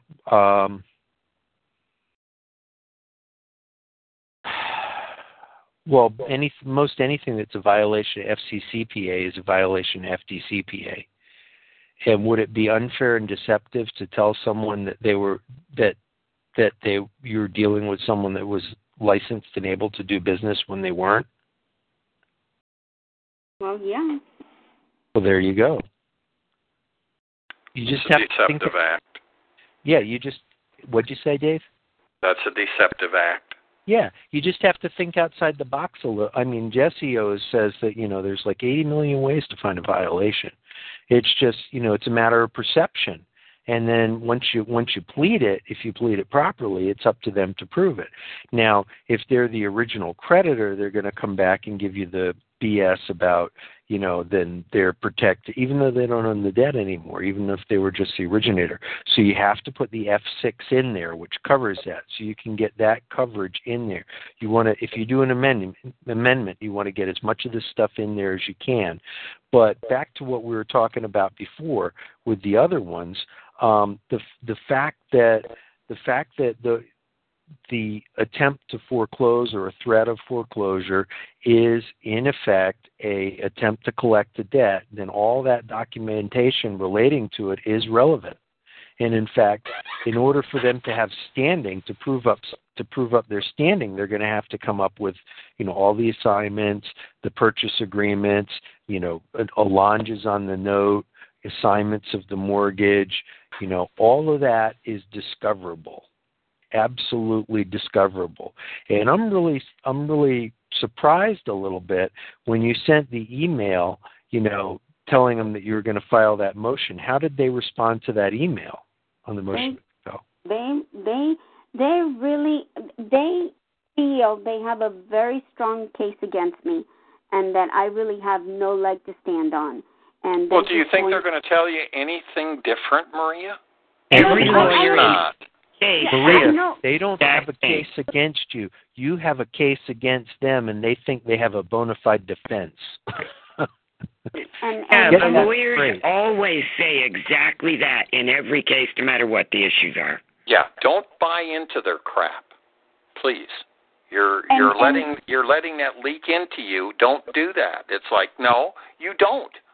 Okay, so you're right. I am agreeing with you. I am letting it leak into my life. I understand it, but the issue I have is that I need to grasp it and I need to fully understand it so that I can fight it. The same thing with the confidentiality agreement. For the first 3-4 days, I was like, I don't understand this. I don't understand. Finally got a grasp of it and understood it, and then I was able to move on with it. The same thing is happening here, and I realized that my detriment right now is that I did not include the F6. F6. Well, that's okay. You're going to come up with a way. But back to my question. So you sent them an email saying that, please let me know whether you consent or not to me filing a motion for sanctions against you. And what did they come back with that caused you to get on the phone with them? No, I did not. Well, what caused me to get on the phone with them is that in my preparation for the motion to dismiss, I found several case law that basically went against the people who filed the motion to compel because they did not properly confer with the opposite party. And there is a rule that says that you have to confer. And in the case law that I found is here in my district. So the last thing I want to do is file a motion to compel, and because I didn't properly confer and did not have a conversation, because it's very specific, a conversation, the emails were insufficient to. Okay. All right. So you had your conversation. We got to move things along here. We've got other people waiting, so we can't take too much time here. Right. But you had the conversation. You've got to argue back. They're throwing BS at you, and you've got to cut through the BS and say, you're arguing this isn't relevant. Establishing the right to collect and the amount of the debt has absolute relevance, and those documents go to establishing that. So fork them over, or I'm going to compel them. Okay. And so it's as simple as stating that I attempted to confer with the other side by sending an email and followed up with a direct conversation over the telephone with attorney such and such to discuss the issues, and we were unable to resolve the issues between the parties. Therefore, I'm following this motion to compel. You attempted to do it. You can just hold the phone out there and just not even listen to them. And if they make their point, well, they're not agreeing with you. You don't expect them to agree with you. You had your compulsory conversation. That's the end of it. Then you go for the motion to compel. Right. They're going to tell you that they have a very good whatever, but let me add one little bit on there. In the conversation with them, did they say that we have a valid reason, or did the guy really, or gal, whoever it was, really beat you up and make any representation as to the mortgage case, the foreclosure? Well, yeah, they pretty much. Have you mailed them a debt validation letter yet? That's the issue for my lawsuit, because they never validated. No. Listen to me. Have you mailed the attorney that you conferred with a debt validation letter yet? No, I have not. And why would you do that? Why would you mail them one? I don't know. Why didn't you tell me? If they alleged anything about that which could be construed as an attempt to collect the debt or a threat, sue them for FDCPA. Sue the council.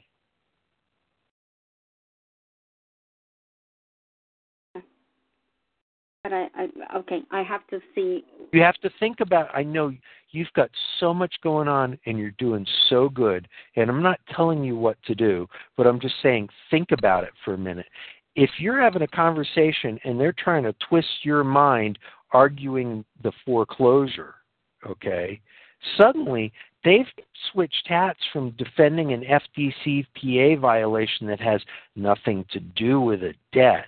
They've turned it around and made it about the debt, which is really makes a new violation because, in a way, by holding that up and defending it, they're attempting to collect the debt. No, actually, they were reiterating what I said, that it was an attempt to collect the debt, and that's what their responses are on all my interrogatories. That it is that this action is, and what they say is, plaintiff currently defends in the case of Bayview. This case arises from an alleged collection activity related to a debt owed by plaintiff, and the actual debt of possession of the note is irrelevant to this matter, is their allegations. No, it's not. No, it's not. No, it's not. No, it's not. They're throwing BS at you, Maria. You have to go back, like John said. You've done your conferring. Get your motion done. I talked to him. We don't agree. I want the judge to hear it. Okay. And spend the $6.85 like I do and mail that attorney a certified return receipt debt validation letter just to let him know that the bead on the barrel might be pointing at him next. Okay. So then because that's what that letter tells him, is that you're setting him up to, you open your mouth again, you're getting sued, buddy. Okay.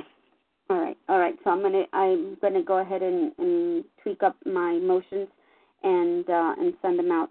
The next, they're finally supposed to produce the documents tomorrow. So let's see, by 1 o'clock I'm supposed to go pick them up at their office. But anyway, one last thing is that I want to go ahead and depose their telephonic, their gentleman, corporate representative who has the most knowledge in regards to the phone system. Can go ahead and do a subpoena. Does the subpoena have to be served by a process server, or can they be served by a third party? This is someone that works for the company? This is the attorneys that are defending it. But the person that you're going to depose are they an employee of Bayview? Well, yes, I would say, because I'm trying to depose the person who has the most knowledge about the telephone system. Yeah. So, you have to find out who that person is and find out, who they work for. No, you can do corporate representative and then dictate who they are, Dave, for that one. When she can serve that, she can serve it on... Oh, okay, I see what you're saying there. She can serve it on the defense attorney for them to produce a corporate representative, and then within the subpoena ducis tecum, you have to detail what they need to testify to. Maria, that's in one of my tutorials, and it shows you how to do that, and because you can't ask them questions that you haven't outlined the scope of what the deposition is going to cover. You have to lay that out in the scope, and it's in the tutorial that shows you how to do that. And you can also make them bring the relevant documents to the deposition. Yeah, and that's what my intentions are, is to have them do bring the documents as well. So, okay. So, but the question is, when I serve the subpoena up on the attorney, does it have to be by a process server, or can it be done by a third party? I think that needs to be done by a process server. In fact, I would do that so that you don't have any complaint. Yeah.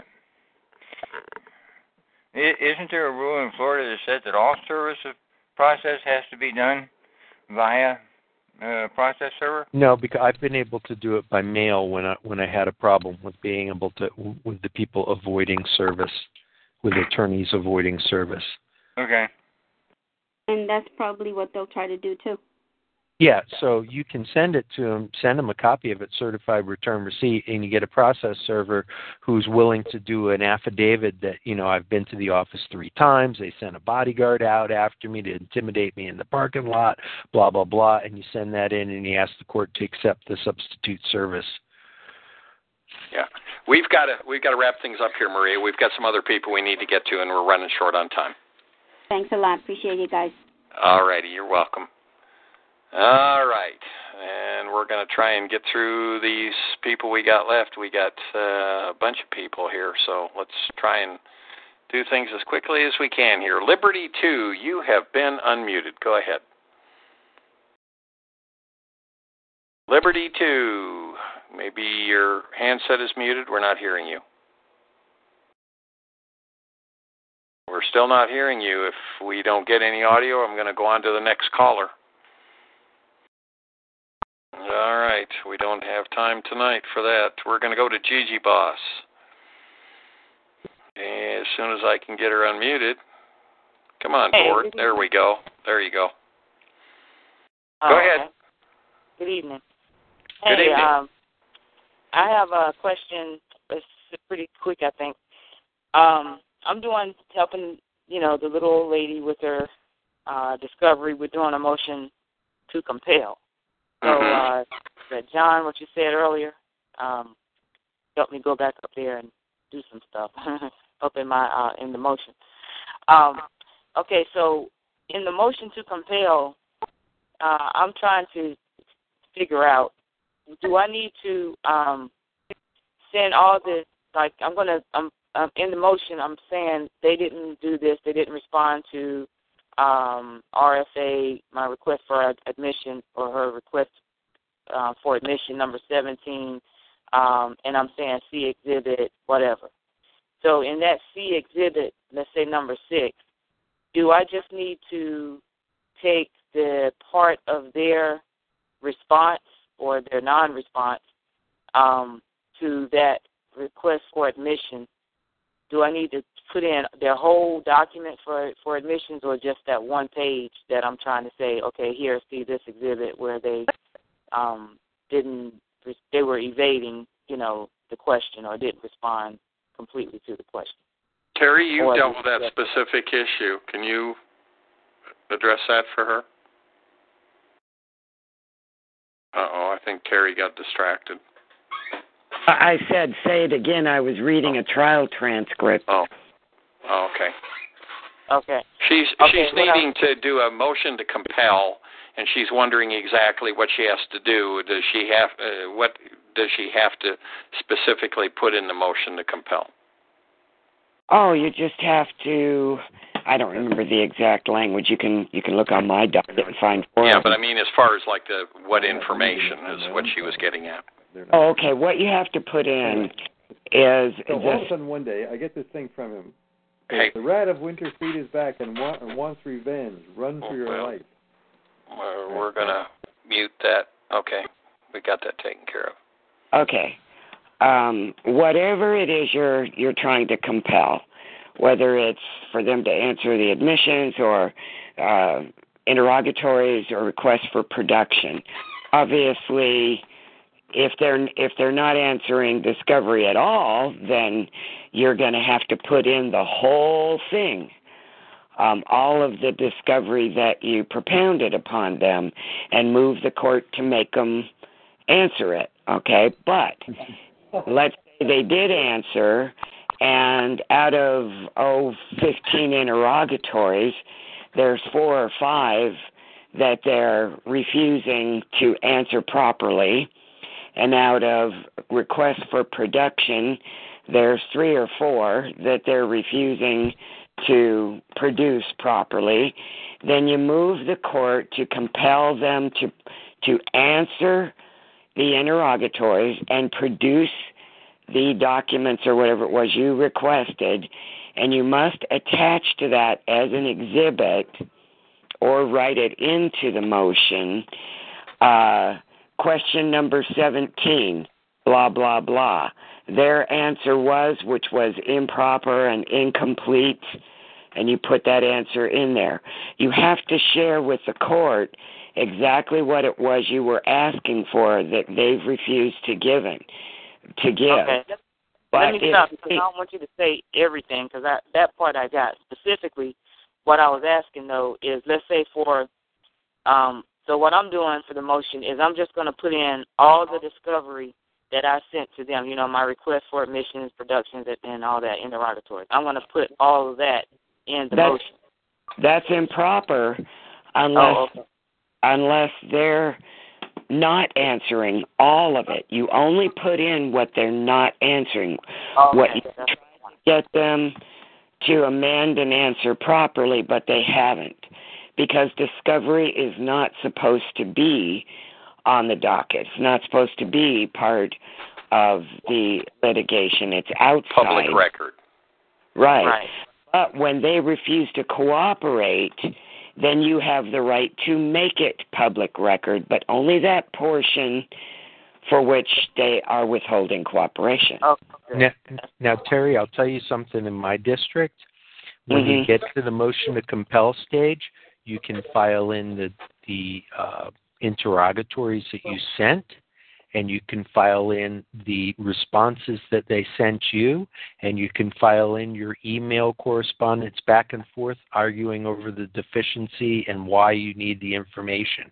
You can file all that in to support your motion to compel or a motion for sanctions, and that gets it on the record. True. And how I got around that in mine, my first two motions to compel, was because they weren't answering discovery. So I was able to put the whole thing in there. Okay. Well, see, they did answer some, and it's only a couple they didn't. And we did confer through email, and they did send something through email, and they mailed it to her, and I put my, for her, the FRE 408 for the Federal Rules of Evidence on whatever I send to them. But I just wanted to make sure that I wasn't creating too much of a hassle for the judge, just put in what I'm saying. They did. Well, you want to keep it as simple as you can. If you've just got 2 or 3 items, you don't put the whole thing in just to address those 2 or 3 items. Right. Okay. Let's say, a little bit further down the line, when you get to, all right, they file a motion for summary judgment, or you do, or whatever. Well, they have done that. You can always, just as I did, you can take interrogatories and responses to interrogatories and quote them in your pleadings. Right. Okay, does that answer your question? Like I say, we got to keep moving here tonight. Yeah, I think so. I think that's pretty much it. I'm trying to feel like I had one more. But that's it now. All righty. Okay, well, thank you all. Thank you. Sure. Yeah, right. Dave, just a little side note there, what I was reading. I tripped across a trial transcript I didn't know I had, and it's another Leonard Bennett, S2B. Oh, okay, good. All right, I got to keep moving here because we're really running short of time. We're going to Southeast Missouri. You are unmuted. Go ahead. Hello. Hello. Hey, Double Wide. How you doing, guys? Hey, no, Double Wide. We got Southeast Missouri. You're up there yet. We'll get you. Go ahead, Southeast Missouri. Is that me? I believe so. Go ahead. Okay. I don't even know where to start. I talked with Terry about this. I Skyped her because I freaked out. I got served on the 12th. I received a summons. I'm just trying to figure out what's going on here, actually. I mean, I know I'm being taken to court, but okay. On this card, I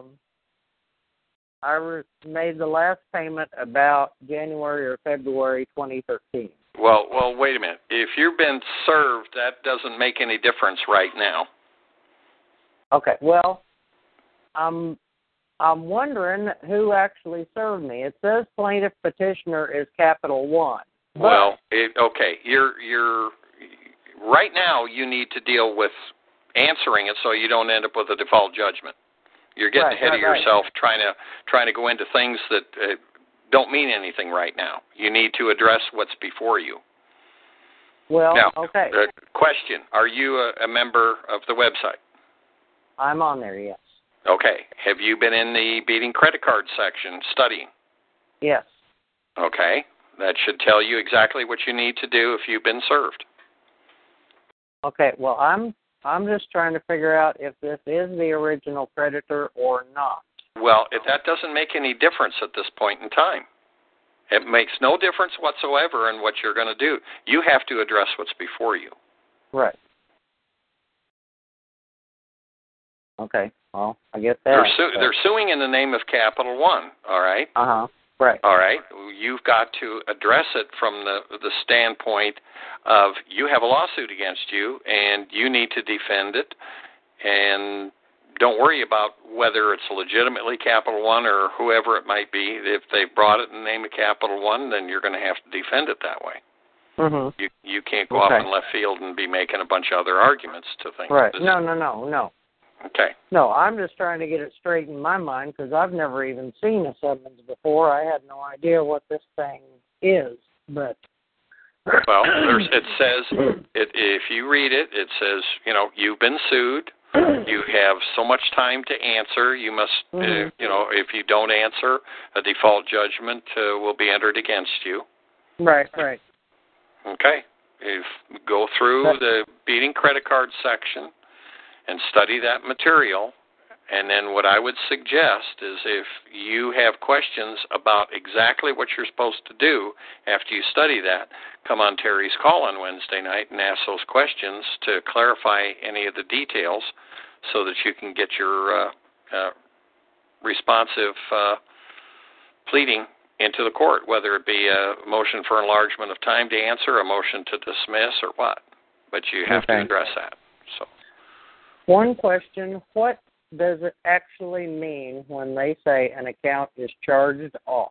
What is that? A charge off is just an accounting term that they are required to do on a credit card 180 days after default. They're required by federal law to do that. Basically what it is, it changes the way they account for it. It goes from a collectible status to a non-collectible status. It's strictly a bookkeeping thing. It's got nothing to do with whether the debt is still there or not. Okay. Got nothing to do with it. Don't charged off and then written off. Yeah, that's not immaterial in what you've got to deal with right now. You need to study the process. Don't get yourself off into these other things right now. I did 18 hours of studying over the weekend and turned my brain to tapioca, but I'm trying. Okay. So. Well, it's actually what to do here when you're served with a lawsuit is fairly simple. And I don't know what all you spend 18 hours on, but most people should be able to pick up everything they need to know about dealing with a lawsuit when they're first served within a couple hours of study. Mm-hmm. So maybe you've kind of gone overboard a little bit. Go back to the basics. What do you have to do if you're served? Look at the webinars. Have you gone through the webinars on there? Tells you what to do? Yes. Okay. Go back and review those again would be my suggestion. Sometimes if you try and take too much in, I think basically from what you just told me, you tried to eat the elephant in one bite. I could have, yeah. Yeah. So go back and what do I do if I'm served with a lawsuit? Focus on that. Try and understand that. And then Wednesday night, if you've got questions on exactly what you're going to do, whether and basically you're going to put in a motion for enlargement of time to answer, and you can put in a sworn denial and a notice of dispute. Put those in there so you are not in a position to get a default judgment against you. Right. And what is the deadline on when you have to do that? I believe it's the court date, which is September 9th. September 9th, okay. Mm-hmm. So you've got plenty of time to study right now, and you'd probably want to file that stuff with the court somewhere around the 5th of September. Okay. Because what that does is that puts the stuff in, and then it gives you more time to study. So you be careful about trying to eat the elephant in one bite. You know, you're fortunate in that you don't have to respond within three or 4 days here. You've got plenty of time, but still, you want to study and then come and ask the specific questions about what you've studied. Mm-hmm.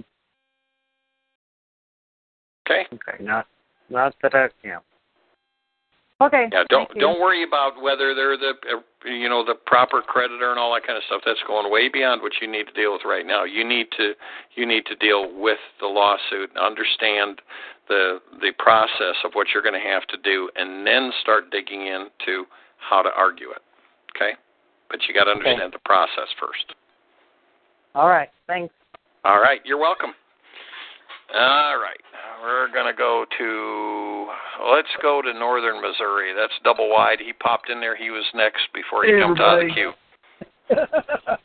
All right. You got me?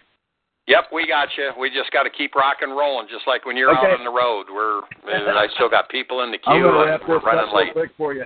I'm going to wrap this up real quick for you. The gentleman who was on earlier, if he's still on, go to Google Maps and see if that car, your friend's car, is in the driveway, and see if that license plate's exposed on Google Maps. Number 2, on that same subject, the service that they say that they sent to you for the port there, for your port appearance, go and check the number that's supposed to be on. They'll have it in their records, the number that they use whenever they serve you through the mail. I'm actually dealing with that right now with a friend of mine. The numbers that they said that they use for the certified mail were never used through the U.S. Postal Service. So you can shoot them down that way. That's those 2 things out of the way. Number 3, I've used debt collector money to buy my O'Connor's Federal Rules of Civil Procedures book, 2015, brand new. And I've also used my debt collector's money to go to Japan for 3 or 2 weeks, and I am home. Well, very good. I'll bet you thoroughly enjoyed that trip even more because the debt collectors paid for it. Absolutely. It was all free. Good job. All right, guys. I'm muting out. Thanks. All righty. Thanks. Appreciate you bringing the information in. Appreciate it. All right. We're going to go to North Central Texas. You've been unmuted. Hey, Dave. It's Keisha. Hi, Keisha. How are you? I'm pretty good. We're running late, just so a reminder for you. So we got to get to business here, get questions answered, and get wrapped up. Okay? Yes. I just have a quick question. Okay. I actually sent, I told you guys I sent off my notice of intent to litigate regarding my TCPA complaint that I had. And I sent it off. They received it, I believe it was Monday or Tuesday. And the attorney responded to me actually yesterday saying that, they were trying to get the matter resolved so I wouldn't have to file a lawsuit. So I had over 37 calls that were placed, and, they were all with a pre-recorded message. And so I was looking at C5 plus USC 47 with the, initial clause period with TCPA. So now, because I had FDCPA violation also. So when I was looking and tallying it, because they were asking me what would be, like a number that I would be willing to settle, to try to talk about it to settle. Yeah, they wanted the demand. Yeah, so I'm thinking, so with that being said, I looked at the amount that I was, actually totaling for the whole complaint, and it was like $38,000. So with all, each violation with the C5 and then, the separate. So now, was that with trebling included? Yeah. Well, no, I didn't even do trebling. I just kept every call at 500. Okay, all right. Okay, that's what I wanted to know. Okay. Yeah, so no, every call was just 500 for the initial TCPA and then another 5 for the do not call. But with over 37 calls, then obviously it's like $1,000 per call. Right. Mm-hmm. So that's what I sent him back. So I was just wondering, insight-wise, I didn't tell him 38,000. I said this is what it would be.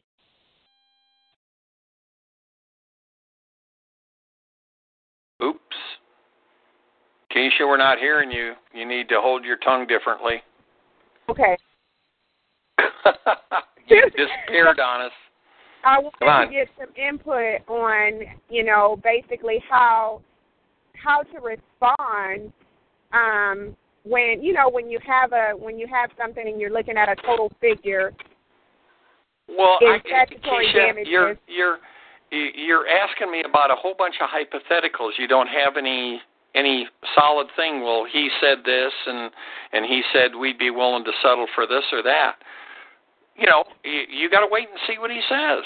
No. I'm saying for me, like when I'm responding to something that's like what that. I'm saying. How are you going to respond if you don't know what he said?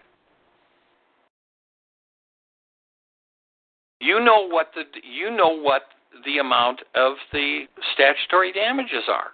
Yeah. That's what you've got to tell them. Okay, the statutory damages are about $38,000. That's what I did. At a minimum. Okay, that's what I did. And that's without trebling, and of course, there is the potential that they can be trebled, both on the C5 and the other stuff. So it could be significantly more than that. So, if you're going to make an offer, I really don't like being insulted. So, make me an offer that I can at least seriously consider, and then possibly either accept or make a counteroffer. That's the way I would do it. And we're not hearing you. You got a funky phone again. Oh, she just disappeared. Keisha's cell phone. Oh boy. I imagine she's going to be back in a minute. We'll try and get her back. In the meantime, I'm going to go to North Georgia. You have been unmuted. Go ahead. North Georgia, you need to talk to us, or we're going to move on. We're not hearing you. There you are. Dave, this is Paul. How are you?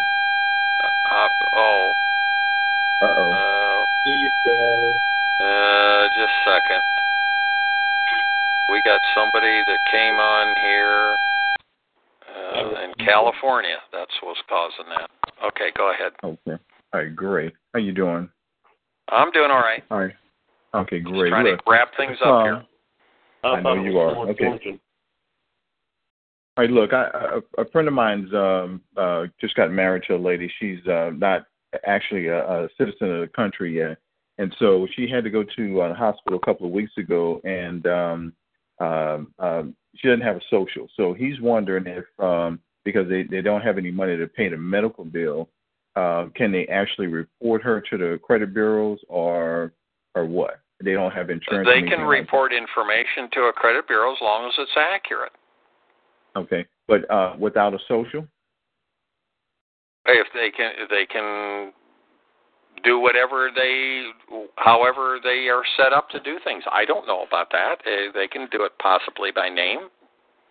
Okay. All right. We're just a little unfamiliar with that scenario. Thought maybe it might have been something that you experienced. Yeah, no. It would be harder for them to verify later with no Social Security number. Right. Yeah. Well, how do you know it's the same Susan Jones? Exactly. Yeah. Okay. So. All right. That was great. Okay. There's no way to keep them from doing that. Okay. Okay. All right. Thanks a lot, y'all. All right. You're welcome. All right. And I'm going to go to the other North Georgia that we had. The other North Georgia, you've been unmuted. Go ahead. Hey, how's it going? Oh, pretty good. I've got a question for you guys. I've got I've got my case all organized now to where it kind of makes sense. And what are you talking about? Your case organized? I had the lawsuit with Cash LLC. Okay. You got sued by them, and now are you talking about your federal complaint? Correct. Actually, all right. That's my what regular, you emailed me about? Correct. Yeah, okay. All right. First off, I've got to see if I even got a federal complaint against them, because when I started putting this thing together, there's a lot of holes in it, a lot of missing documents. If Cash is trying to collect from you, you've got a claim against them. Okay. Well, I do have. Well, put it this way, guys. If there's anything that you could do wrong in a case, I've done it. Everything that I've done with this case, I've screwed it up from the time that I started until I found you guys. Okay. There's one redeeming thing that I did. When it went from Bank of America, and then it went to FIA cards, then it went to Cash. Yeah, we know about that. But you're dealing with Cash. Cash is a debt collector. If they're trying to collect from you, they had to have violated the FDCPA. They can't collect from you without violating it. FDCPA. FDCPA, yes. FDCPA. Okay. Yeah. Okay. Well, okay. I hear what you're saying. They're genetically predisposed. They can't do anything without violating. Yeah, Jeff, please. I want to try and move things through here as quickly as we can. I want to wrap up. Okay. Well, all right. So now, what is your question? What is your question? My question now is when I got to the point when I talked to John last week, he told me to sue him twice because I got another case going in the state court, and he told me to sue him twice and to load up on them. And I've got like 4 defendants, and I've actually could sue 8, but you told me that was too many. So I'm backing off the 4. You're biting off too much trying to put 8 defendants in a suit. Okay, my question is, can I sue the law firm itself, period, just the law firm? Are they trying to collect the debt from you? Yes, they are, because when I sent a letter to the law firm, they had a debt collector call me because they got mad at me for sending them a letter. Well, did they try and collect the debt from you? Yes. When they called you? Yes. Did they validate the debt before they called you? No. Oh, well, there's a violation right off the bat. Now, what about each party in the law firm? Well, wait a second. I want to address that. When you're saying each party, if there were 3 different attorneys and each one of them sent some type of communication to you or did a filing in court which would create a violation, you can sue them. What will happen is if you sue 3 attorneys in the law firm plus the law firm, they're going to hire 1 attorney to defend all the parties. So it's not like you're going to get 4 summary judgment motions. You'll just get 1 from them, which is easier to deal with than if you were suing 4 different law firms. Then you've got 4 separate defendants that'll probably have different counsel representing them. So keep that in mind in your analysis. Well, I have like the law firm and then 2 people in the law firm sign documents, and then 1 person with the law firm, which is the debt collecting part side of it, made a call to my cell phone. And the person that called, were they a lawyer or were they just a peon? They were a peon. They said when I tried to get a document from one of the main guys in the law firm, he said he was told to call me because of the letter that I sent him. Well, in that instance, I would allege the violation, but I wouldn't sue that individual because employees of debt collectors, it's arguable whether you can sue them or not individually. It creates a much higher barrier. You can sue them on debt collectors when it's a creditor. It's a different story. But the debt collectors, you can sue them. I've done it. Right. Okay, well, that makes it simple because my next question was when I got the law firm that I'm going to sue, then I've got each individual in there, so they're going to lump that together, is what you're saying. It's only going to be one violation. Is that correct? Well, it's going to be one FDCPA violation, and what I was saying is to defend them, they'll probably hire one law firm to defend them. So for the 4 parties that you're suing, any motion or anything that they put in, it would be just one motion representing all 4 of those parties. It's not like each party will have their own lawyer that's going to put in separate motions. Does that make sense? Yeah, it does. But will I be able to personally be able to collect from each individual one? Yes. Yes, you can collect from each individual defendant. That's the whole thing. You're limited to $1,000, a maximum of $1,000 per defendant per lawsuit. So if you only got one defendant, the maximum you can get out of the lawsuit is $1,000. If you got 4 defendants, the maximum you can get is $4,000. Okay, this peon that called me, how would I tie him back in? I would use him when the service of process when I'm not sure how to plead that. What did the person do? I sent a letter to the main lawyer trying to get some action in the case, and he... What do you mean by some action? What specifically did you ask for in the letter? When I talked to Carrie, she told me to go ahead and get a protective order, and I sent the protective order signed by me for him to sign so I could go ahead and get discovery. And he got mad and had this guy by the name of Hector Centoni out of Florida call me. He said, since you sent a letter to my boss, he told me to call you, and I'm here to collect the debt.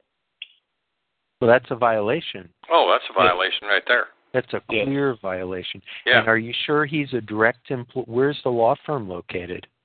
Well, this is the next question I have. When I started looking these guys up, it's Sharon McClure, and they are not actually filed with the Secretary of State in Georgia,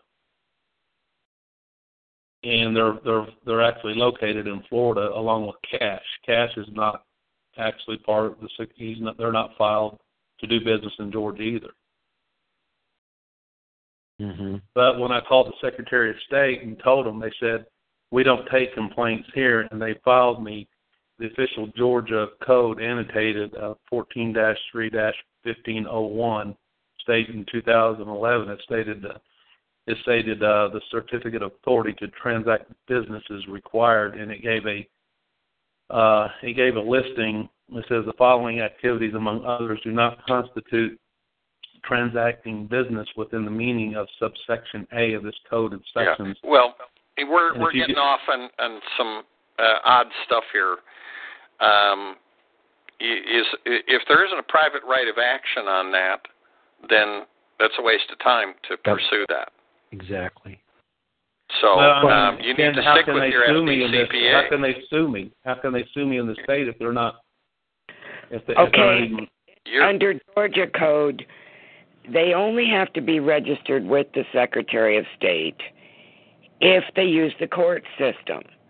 So then that's part of your argument for a motion to dismiss. They're not authorized to use the court system as a debt collector in Georgia because they're not registered with the Secretary of State. They don't have to be unless they sue you. And, of course, in his case, they have sued him. Exactly. So now, what is there a violation in Georgia where I can go after them other than the federal? Well, that I don't know that there's a private right of action on it. You're going to have to research that. But it would be grounds for a motion to dismiss. They don't have standing. Right. To sue. Very good. That's good news. Remember, when you go and sue them, they're more likely, if they have a suit against you, to want to drop it or make some type of settlement to get it over with quickly. So, don't make yourself a mountain to climb over when you only have to go over a hill. That's what I mentioned in the email to you.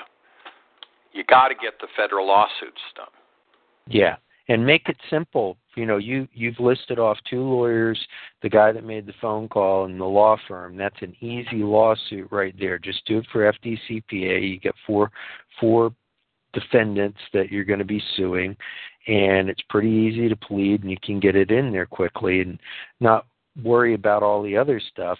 You can allege that if when they sued you, they took a legal action they weren't legally entitled to take. If they have to be licensed in your state, they'd have to prove otherwise. But I'm sure you've got other violations that you can get them for. So the old rule of thumb is you pull out your frequently violated FDCPA sheet and go down it and start reading each section and hit it with a bright lighter. I've already got it. Yeah, I've already got it. So get that complaint together and get it filed. Okay, the service on this, if they're out of state, I can just file directly with the agent in Florida. You can serve the registered agent. Just like I told you in the email, you can serve the registered agent. It doesn't have to be the registered agent in your state.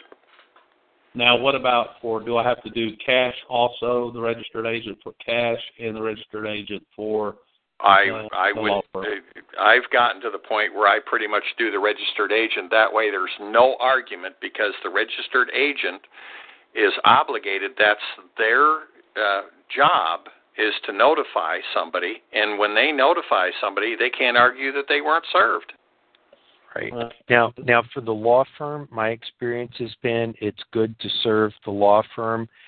You can have the process server go right to the law firm and maybe get them to cut a little bit of a deal because they're going to serve those other 3 people too while they're there. A lot of times as soon as the law firm's been served, the attorney's going to try to duck service. They don't want to deal with it if they're an underling.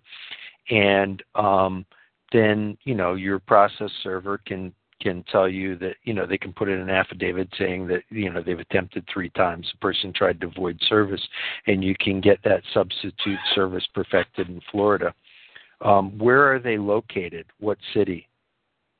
Let me pull it up. I've actually got it pulled up on. They are Harold. They are located in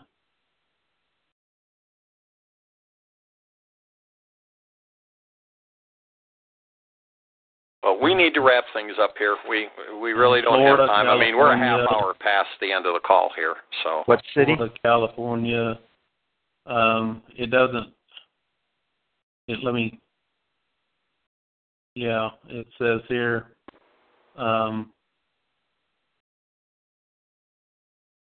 President.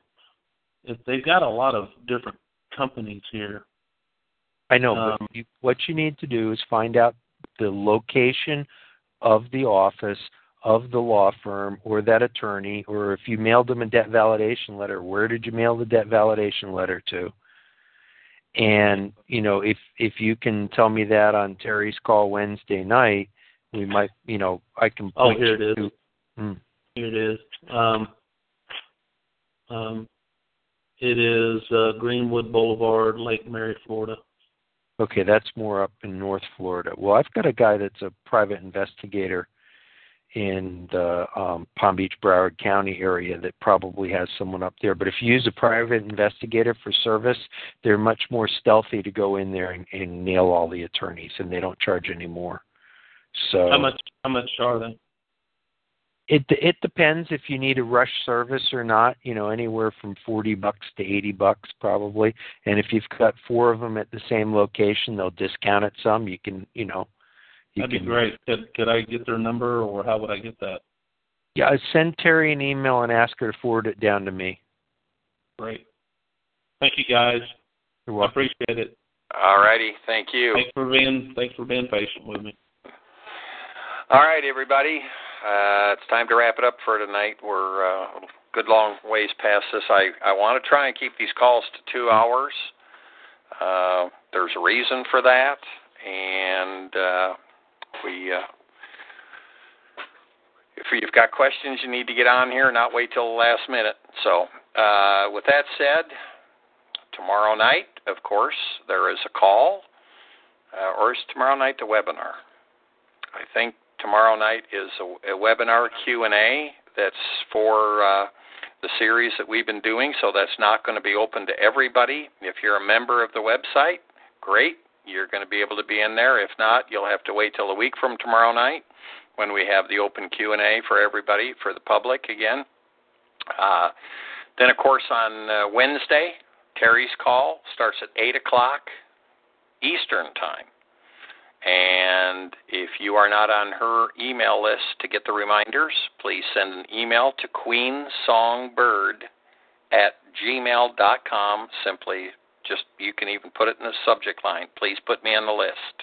That's all you got to do. She'll get you in there so that you get the reminders on that. And, of course, during the time that we don't have the calls, that's why the forum is there. And again, that's for the members. Use the forum, use the forum, use the forum. Post your questions in the appropriate place in the forum, if you would. If it's TCPA, put it in the TCPA section. If it's Saving Your Home, make sure you post your question in the Saving Your Home section. There's a lot to study in there. And, of course, for any of the new people that want to get on Jesse's website, all you got to do is open up a browser and type in knockoutcollectors, TORS.net, and that'll take you right to Jesse's website. And you put in your name, your email address, you send that in, you're going to get an email back. If you don't get anything back right away, look in your spam folder, because there's an automated email that comes back. There's a link in that. That's an opt-in for spam. They do everything above board. And you'll get a second email when you click on that link. It'll have some information as well as access to part of the website where you can get a real good idea of the type of information that's in the website. And if you want to become a full member, it's $99 for the first month and $49 a month after that for as long as you want to be a member. There's no commitments, 6 months or a year at a time. But the best part of the whole thing is there's a 60-day money-back guarantee on it. You can get in there and study and look and find out what you need to learn, and there's no risk. If for whatever reason you decide, wow, this is just too much for me or whatever, you get your money back. So there's no risk for you. The bottom line is these calls are not a substitute for being a member. You get bits and pieces, certain scenarios here. To get the organized information, you have got to get into the website. Please do so. And with that said, thank you, Jeff, John, Terry. I appreciate your help tonight and everybody else that contributed. And I hope everybody has a great evening. And those of you that join us on Blog Talk or Instant Teleseminar for Q&A tomorrow night with Jesse, I'll talk to you then. Have a great evening, everybody, and good night. Good night, everyone. Good night. Judy was boring. Hello. Then Judy discovered ChumbaCasino.com. It's my little escape. Now Judy's the life of the party. Oh, baby, mama's bringing home the bacon. Whoa, take it easy, Judy. The Chumba life is for everybody. So go to ChumbaCasino.com and play over 100 casino-style games. Join today and play for free for your chance to redeem some serious prizes. ChumbaCasino.com. No purchase necessary. Void where prohibited by law. 18+ terms and conditions apply. See website for details.